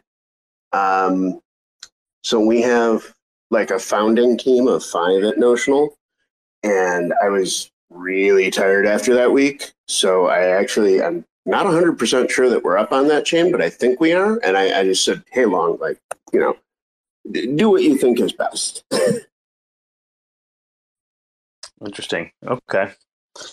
I guess we'll find out more about that whole story as it goes along, I suppose. I just wasn't sure if this was some chain or DApp or what, but if it's a chain and then... Yeah, it's a freestanding chain. And I do want to say that their team, pleasure to work with. And like, I don't know what happened with the CEO of Citadel DAO, but that was really outside of what I consider to be appropriate for a validator, and particularly in a security sensitive situation. Yeah, I'm interested in as tooling comes around where it makes it simpler to spin up a chain. I think it'll be what'll be very exciting is just the post interchain security release era where, spinning up consumer chains might be easy and perhaps very secure so that different things can be spun up without this much drama. Hopefully that would be cool. How many people can you get to buy a Raspberry Pi? Wait, what's that now? What about Raspberry Pi? All it takes is about like 200 people with Raspberry Pis, and you can have a blockchain. It's really, really cool. Tendermint is awesome. Cool. Guys, I'm going to run off to this next call. Really cool to be on here, and catch you guys later. Yeah, great having you, man. Catch up later. All right, cool. Bye. Bloomer, did you... we kind of left you behind in the comments earlier. Oh, no, it's cool. I got about to jump into a meeting. I think it's interesting how, like, Cephii, you tell me, man, like, it's not like FTX is such a widely participated in, like, protocol or exchange in the States. So, like, I'm not surprised on some of this stuff. I mean, do you know a ton of people? Using FTX in the States? I don't. Right. I've not been. Yeah, I've never used it. I've never really investigated it. It was getting bigger, obviously, but it was getting bigger, but it wasn't like widely used. Like so it does make sense, kind of like that. The utility of the token wasn't really there, so that's part of it. But I'm sure everybody knows that anyway. But I got to jump. Yeah, it's like the exchange tokens were largely meme tokens, honestly, and they were the meme based on the brand name of the exchange more than they were necessarily like utility. It'd be like, I don't know, like, probably a Louis Vuitton purse or something, probably, maybe, they produce it for like $1,000 and they sell it, or maybe they produce it for 400 and they sell it for like thousands of dollars. It's that kind of situation with like these meme tokens, in a sense, with especially exchange tokens. They're not valued for what their utility is. They're just valued because of brand name largely. Well, not with BNB. I mean, FTT is like what? You get smaller fees? FTT is just an ERC20 ETH token. So, yeah, it's just basically a bullshit token. Yeah, and Binance like have their own chain, truly their own a meme stable token. Coin. Yeah, it's truly a meme with marginal utility, right? Whereas, BNB is different. It's like a primary token of the exchange or whatever. So the BNB token, I believe, is stuff, right? I never participated, but if I'm not mistaken, you can also do launch pads, like stake your BNB, and then you participate in these shit coins. If I'm not mistaken, BNB is kind of like an ETH fork chain, and BSC, Binance Smart Chain, is a Cosmos chain. Those are the two different things. Is the first version still existing? Because I know at some point there were both of them. At some point, they fully migrated, if I'm not mistaken, to like the BSC or BEP20 or whatever they call it.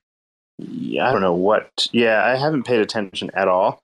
I played very briefly on like Binance. I think I played on a couple of random tokens just to test out the chain and play maybe 2 years ago.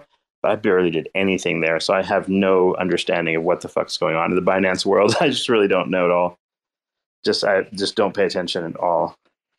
I don't find that there's anything really exciting there personally. I think the BNB token has done well because of just the Binance. Again, it's like a lot of Binance meme effect, but there's nothing special about the token, and it's horrifically centralized. So if something bad happens to Binance, you can bet your bottom dollar that BNB is going to go to zero. So like, same like FTT, right? Yeah, exactly. It's the same story. So it's very centralized. So I don't know why anyone would want to hold massive quantities of it, but to each his own, I guess. Unless you're market making, that's the only reason why you would have it. If you're market making and you have like tens or hundreds of millions of daily volume, that really saves money for you. Otherwise, also no idea. Sure. And not only that, but like on Binance itself, like you have some options like. So the primary reason why like Bruce uses Binance for bot trading, for example, is the BUSD trading pairs are essentially free in terms of fees.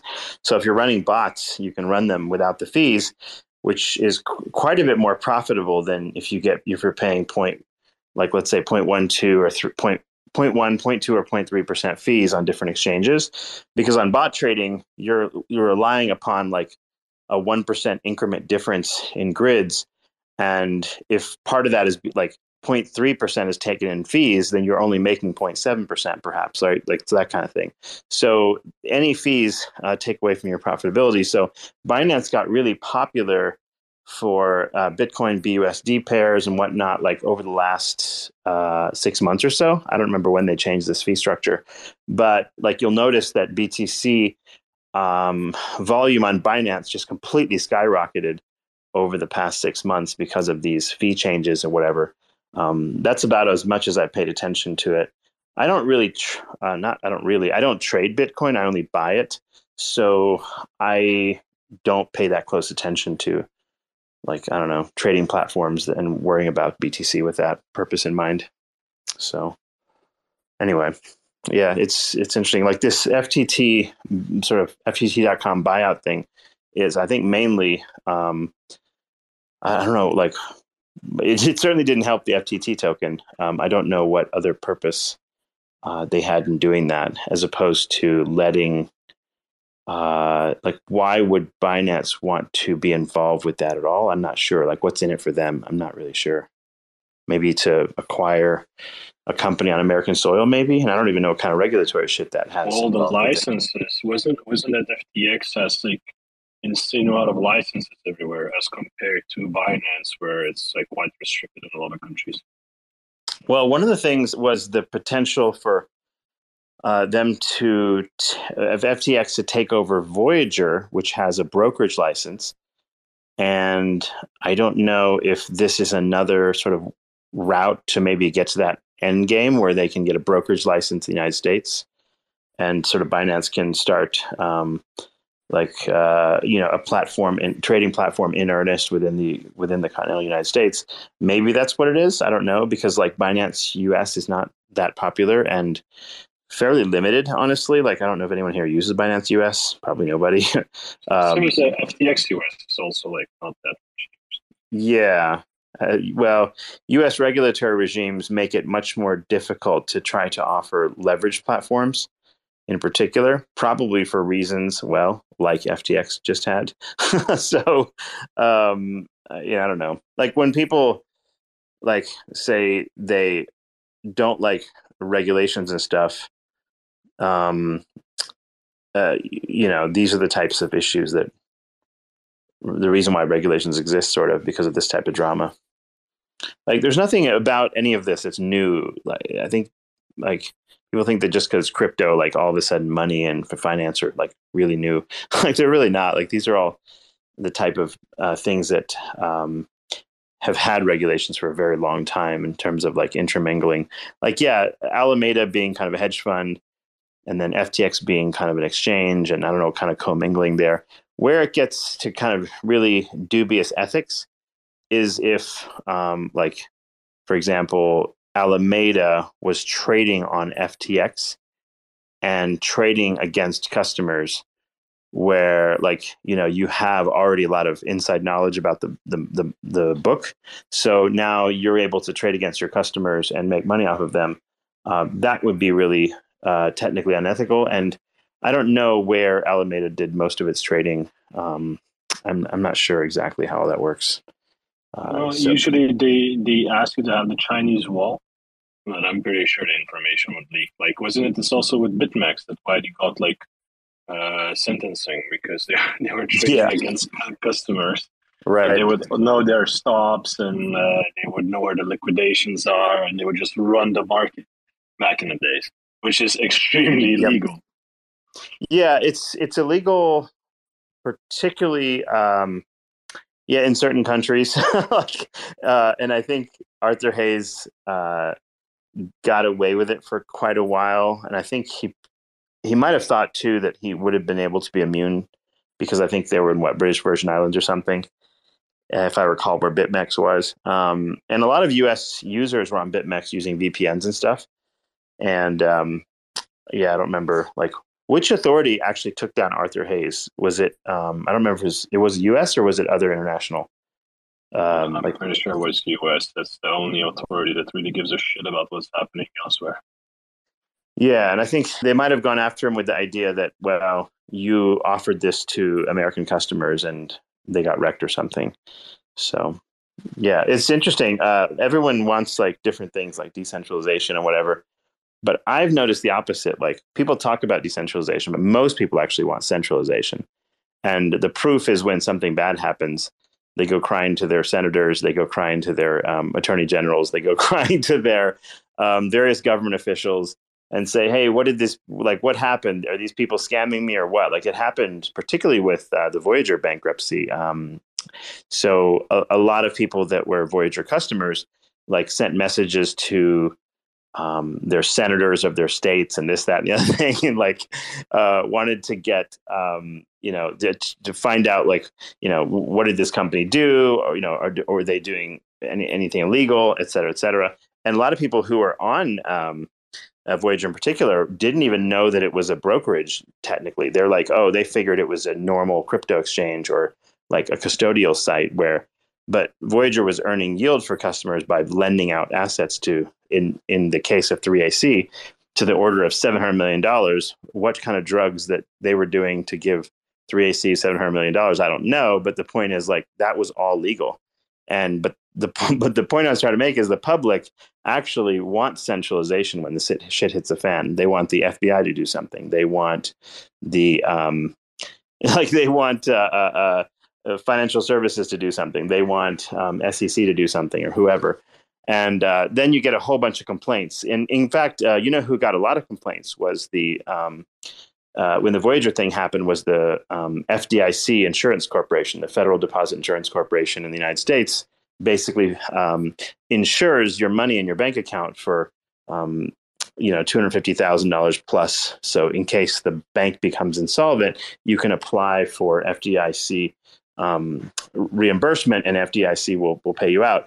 And Voyager had this interesting relationship with Manhattan National Bank, and had user funds in USD funds in Manhattan National Bank. But it was only like FDIC insured if Manhattan Bank went under, not if Voyager went under. And that was a distinction that was not made clear. So the way Voyager marketed their platform was, hey, your funds are FDIC insured, which they technically sort of semi are, but not if Voyager loses them, or not if Voyager goes into bankruptcy, only if Manhattan National Bank were to die. And there was no, like, Manhattan Bank is fully solvent. There's nothing particular going on there. So that was a fiasco.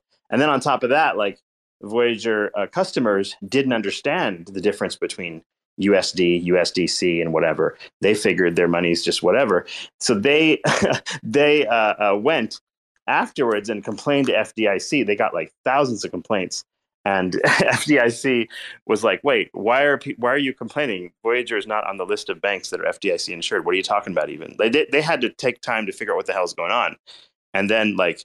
There were issues with Manhattan National Bank, and then these relationships are very weird. And the public, though, to make my point, like basically the public just screams to the central authorities the moment something bad happens. So it's not so much that regulators are out to get everybody, or regulators are out to get DeFi people or central exchanges.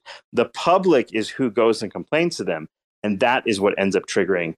Like, okay, well, you imagine you're a bureaucrat and all like thousands of people are showing up, sending you emails, and they're mailing their senators and their congressmen and all these other people that, something happened. Where's my money? Right. So in a flight of panic, having talked to so many people in crypto, it's like, I would say 99% of people don't even know what the fuck's going on. They don't know how any of this works in all seriousness. Like they just like have a superficial understanding of even the normal laws of finance, like much less crypto laws or anything related to crypto. And, the public just is like, well, this is an app I got on the App Store, basically. Like, why is my money gone? Like, why is what's happening? So that's what triggers a lot of the regulatory sort of stuff, is bad events. Otherwise, regulators are like other bureaucrats. They don't have time for this shit. They had much bigger fish to fry with way bigger amounts of money, and they didn't care that much. They're getting dragged into it, and being forced to care by the public who's actually submitting the complaints. And so, yeah, a lot of the people in crypto are not necessarily your decentralization DeFi friends. Like, they're just normal people just speculating or losing money or whatever it is.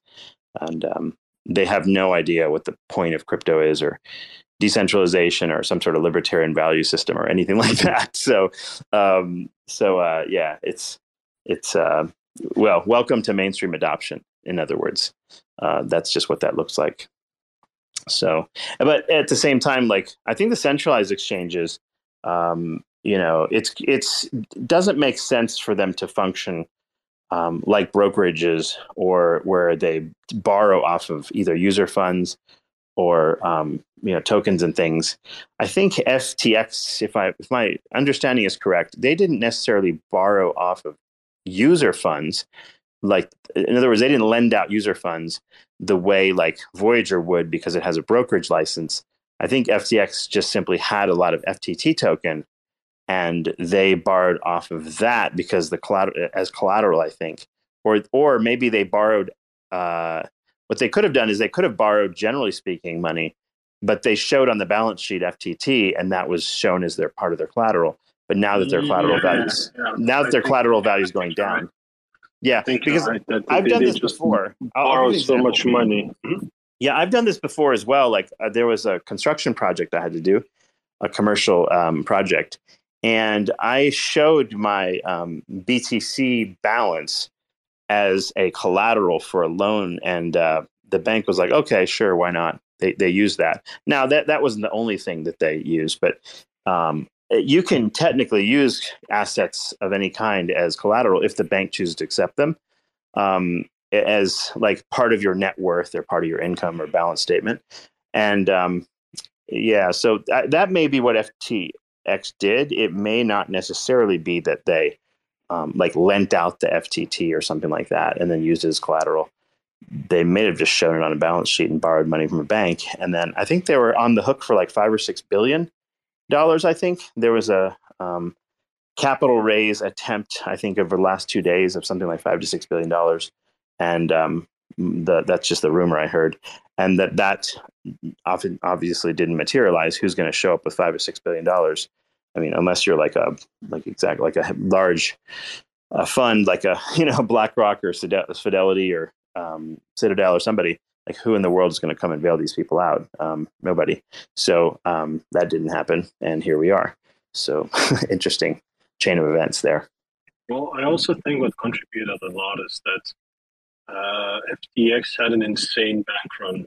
Like, with all the other exchanges, people would see rumors, but not everyone start withdrawing funds. And with FTX, suddenly in like 1 or 2 days, everyone decided to withdraw. Where, let's say, it could be a short-term liquidity crunch, right? Where maybe they could also show some losses or say cover it. But in this case, everyone was just running, flooding, sharing everything. CZ also not helping with the situation.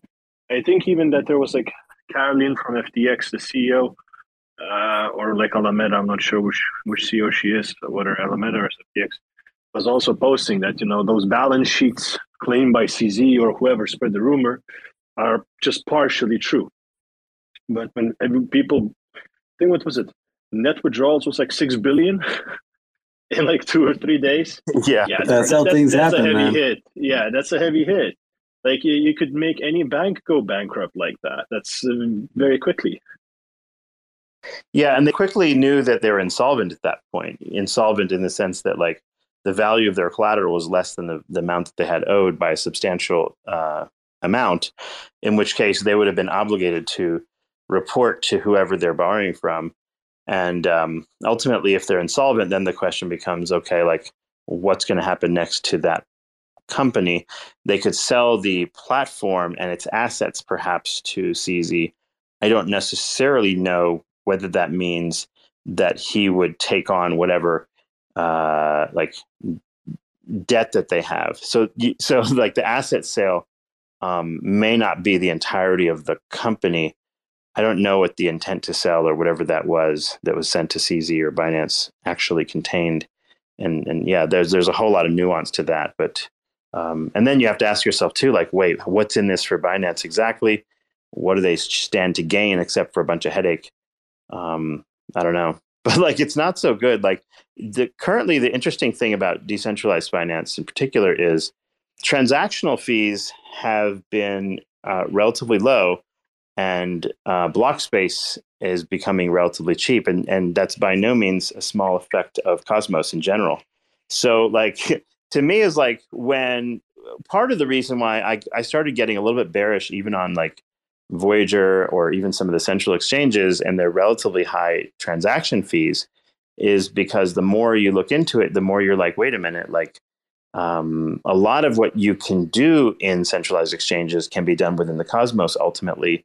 It's simply a matter of time where the centralized exchanges are simply not profitable enough to run in the way that they do, and carrying tons and tons of different types of blockchains on an exchange like Binance or Voyager or whatever there's a lot of back end work involved with that. There's a lot of development time to sort of like every time a chain gets upgraded or something changes, then there's a huge amount of work that has to be done in centralized exchanges when you talk to these people. And when I talked to the CEO of Voyager and stuff like that, the amount of time it took to make changes and implement modifications was just extreme. So running a centralized exchange just sort of sucks, like in many ways. It's like a thankless sort of thing with the high expenses, and even Coinbase, like look at the way that they're raising their fees in order to somehow maintain profitability. So yeah, the cost of doing business on exchanges, when the transaction fees get high, number of transactions drop precipitously from the perspective of bot trading and everything else. And that's a lot of where the actual fees come from outside of offering leverage, right? And the American exchanges, they have problems in that, like Coinbase and others, get into the regulatory problems of offering leverage products. And the leverage products are what make you any money. Like ask, BitMEX or ask Binance or whoever. That's where the money's made.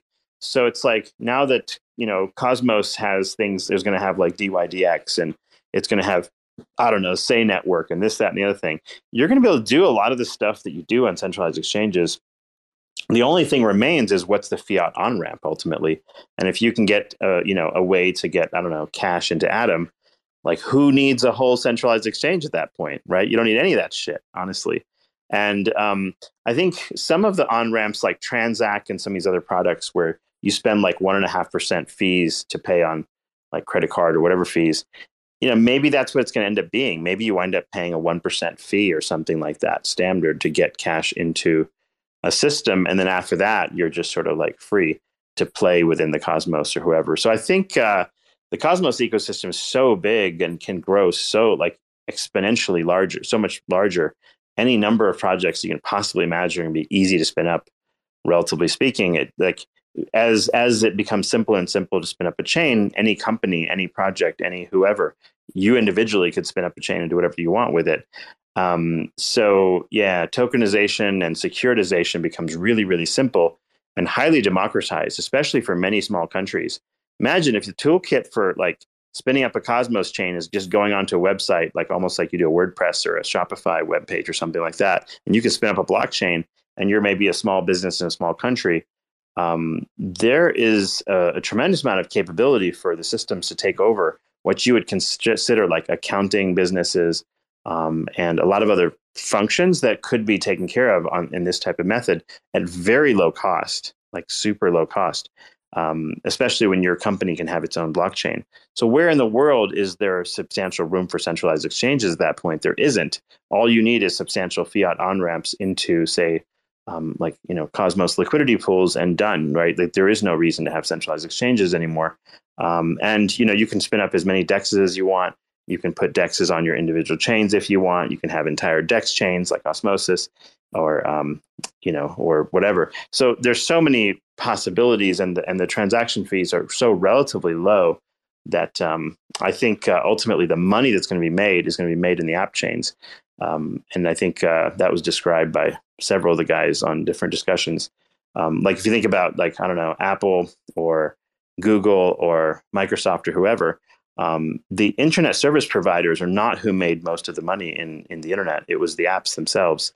the apps or the major utilities that were built on top of the internet, like Google, et cetera, made most of the money, the sort of Web 2 money, whether it's Facebook or whoever. And the original people that built the internet, I don't know, like Cisco or, people like that, they did okay, but they didn't make anywhere near as much money as the big centralized Web 2 providers. So the app chains are probably going to be where money's being made in the long run. And everything else sort of like, to me, has a potential to just simply go to zero. Because like, why would you need, like, if the cost of block space is so cheap, why would you need a billion chains? You're not going to even care what chain you're on at that point. If all of them are just as good, you're just going to want to know what services are on this chain that I want or I'm going to use. That's it. That's the only thing you're going to care about, right? Like when you go to your app store on your phone, you no longer worry whether your phone's going to work. You're pretty sure it's going to work. All you care about then is what? Like, you walk into the store, you buy your iPhone, you buy your Android phone. You don't care which one you get. You just use whatever. And you know that you're going to get apps on both platforms. And then all you care about at that point is which app do you want to buy, whatever serves you or your business or whatever. And even there, like a vast majority of the money is made by probably the top, 500 apps or something. Maybe the top 100 apps maybe make most of the money. So it becomes very, blockchains are kind of going this route. And I think, for me in particular, I think the Cosmos chains offer a lot of the best opportunities as far as for businesses and things. So anyway, I don't know if Jade's actually busy or not. She might be at work. I'll see if she can speak. Any other comments, Shrute? What have you been up to today? Did you buy anything yet? I was doing some leverage shorts on GMX on Arbitrum, but other than that, earlier this morning I got out of some of my LPs, and I'll just figure I'll just buy back in when things decide to pick a direction. I did note though, so Crypto.com bought the arena, Voyager was invested in the Mavericks. What's the other one? I guess Celsius didn't do anyone, but then FTT or FTX had the stadium in Miami. Terra had the national stadium.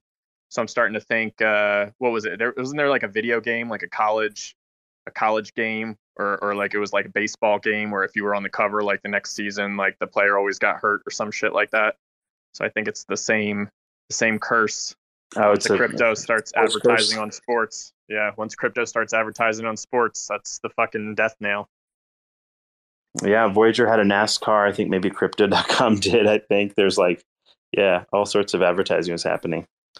These companies are burning through a lot of money in advertising, which actually misses the point of sort of Web 3, where you can do decentralized sort of like more viral advertising, which is much cheaper in a sense than TV ads and whatever. But it did bring a huge amount of crowd in and caused a massive pump.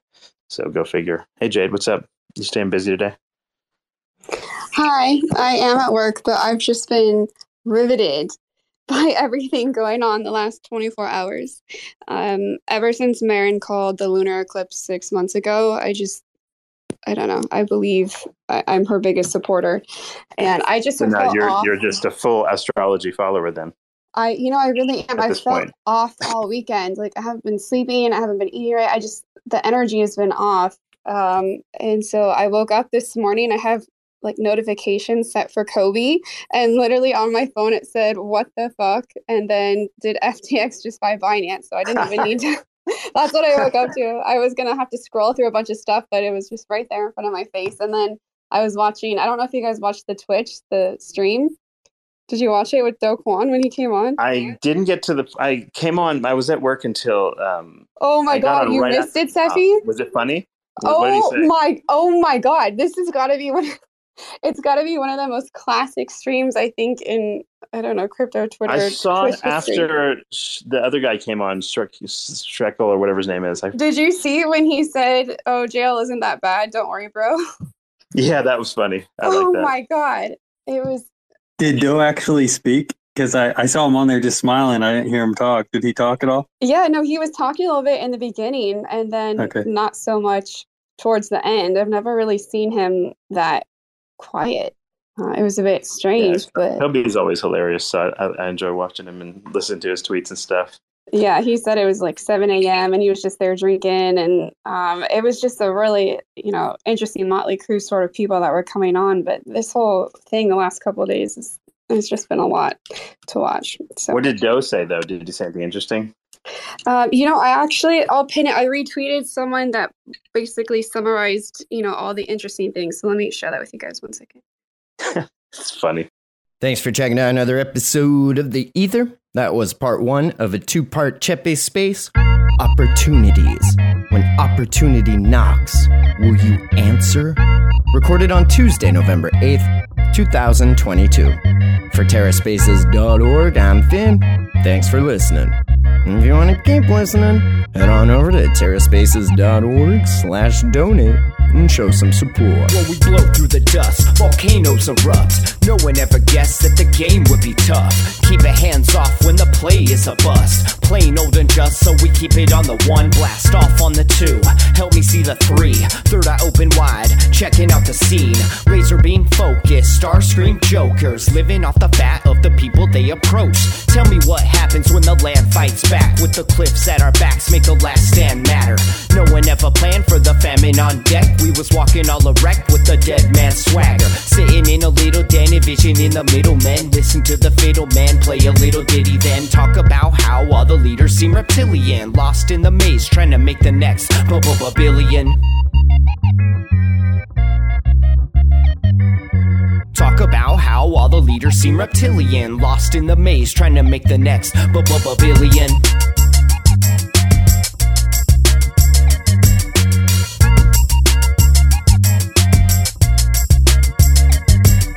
Sitting in a little den, envision in the middle. Men listen to the fiddle man play a little ditty, then talk about how all the leaders seem reptilian, lost in the maze trying to make the next No one gave a shit till the drugs all dried up. Everybody died from a bad batch of Lysol, but it didn't matter, we was all hyped up. When the pedal hit the metal, he just didn't have the right skill. Watched in the daytime till the night curfew. Rats in a cage till they make time to murk you. Got a little job that falls under my purview. We gotta get this mob away from the bird's view. Gotta find cover, wipe off the bird poop right off the work while you try on the worst juice. Blinded by perps who try to reverse truth, slide like Fox News just trying to lie to you.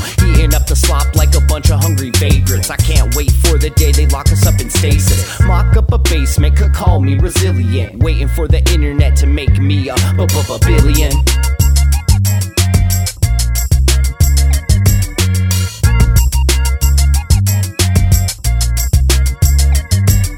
Sitting in a little den, vision in the middle. Men listen to the fiddle man play a little ditty, then talk about how all the leaders seem reptilian, lost in the maze trying to make the next billion.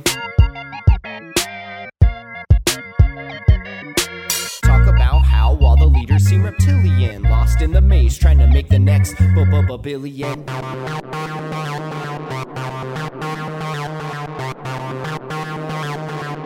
TerraSpaces.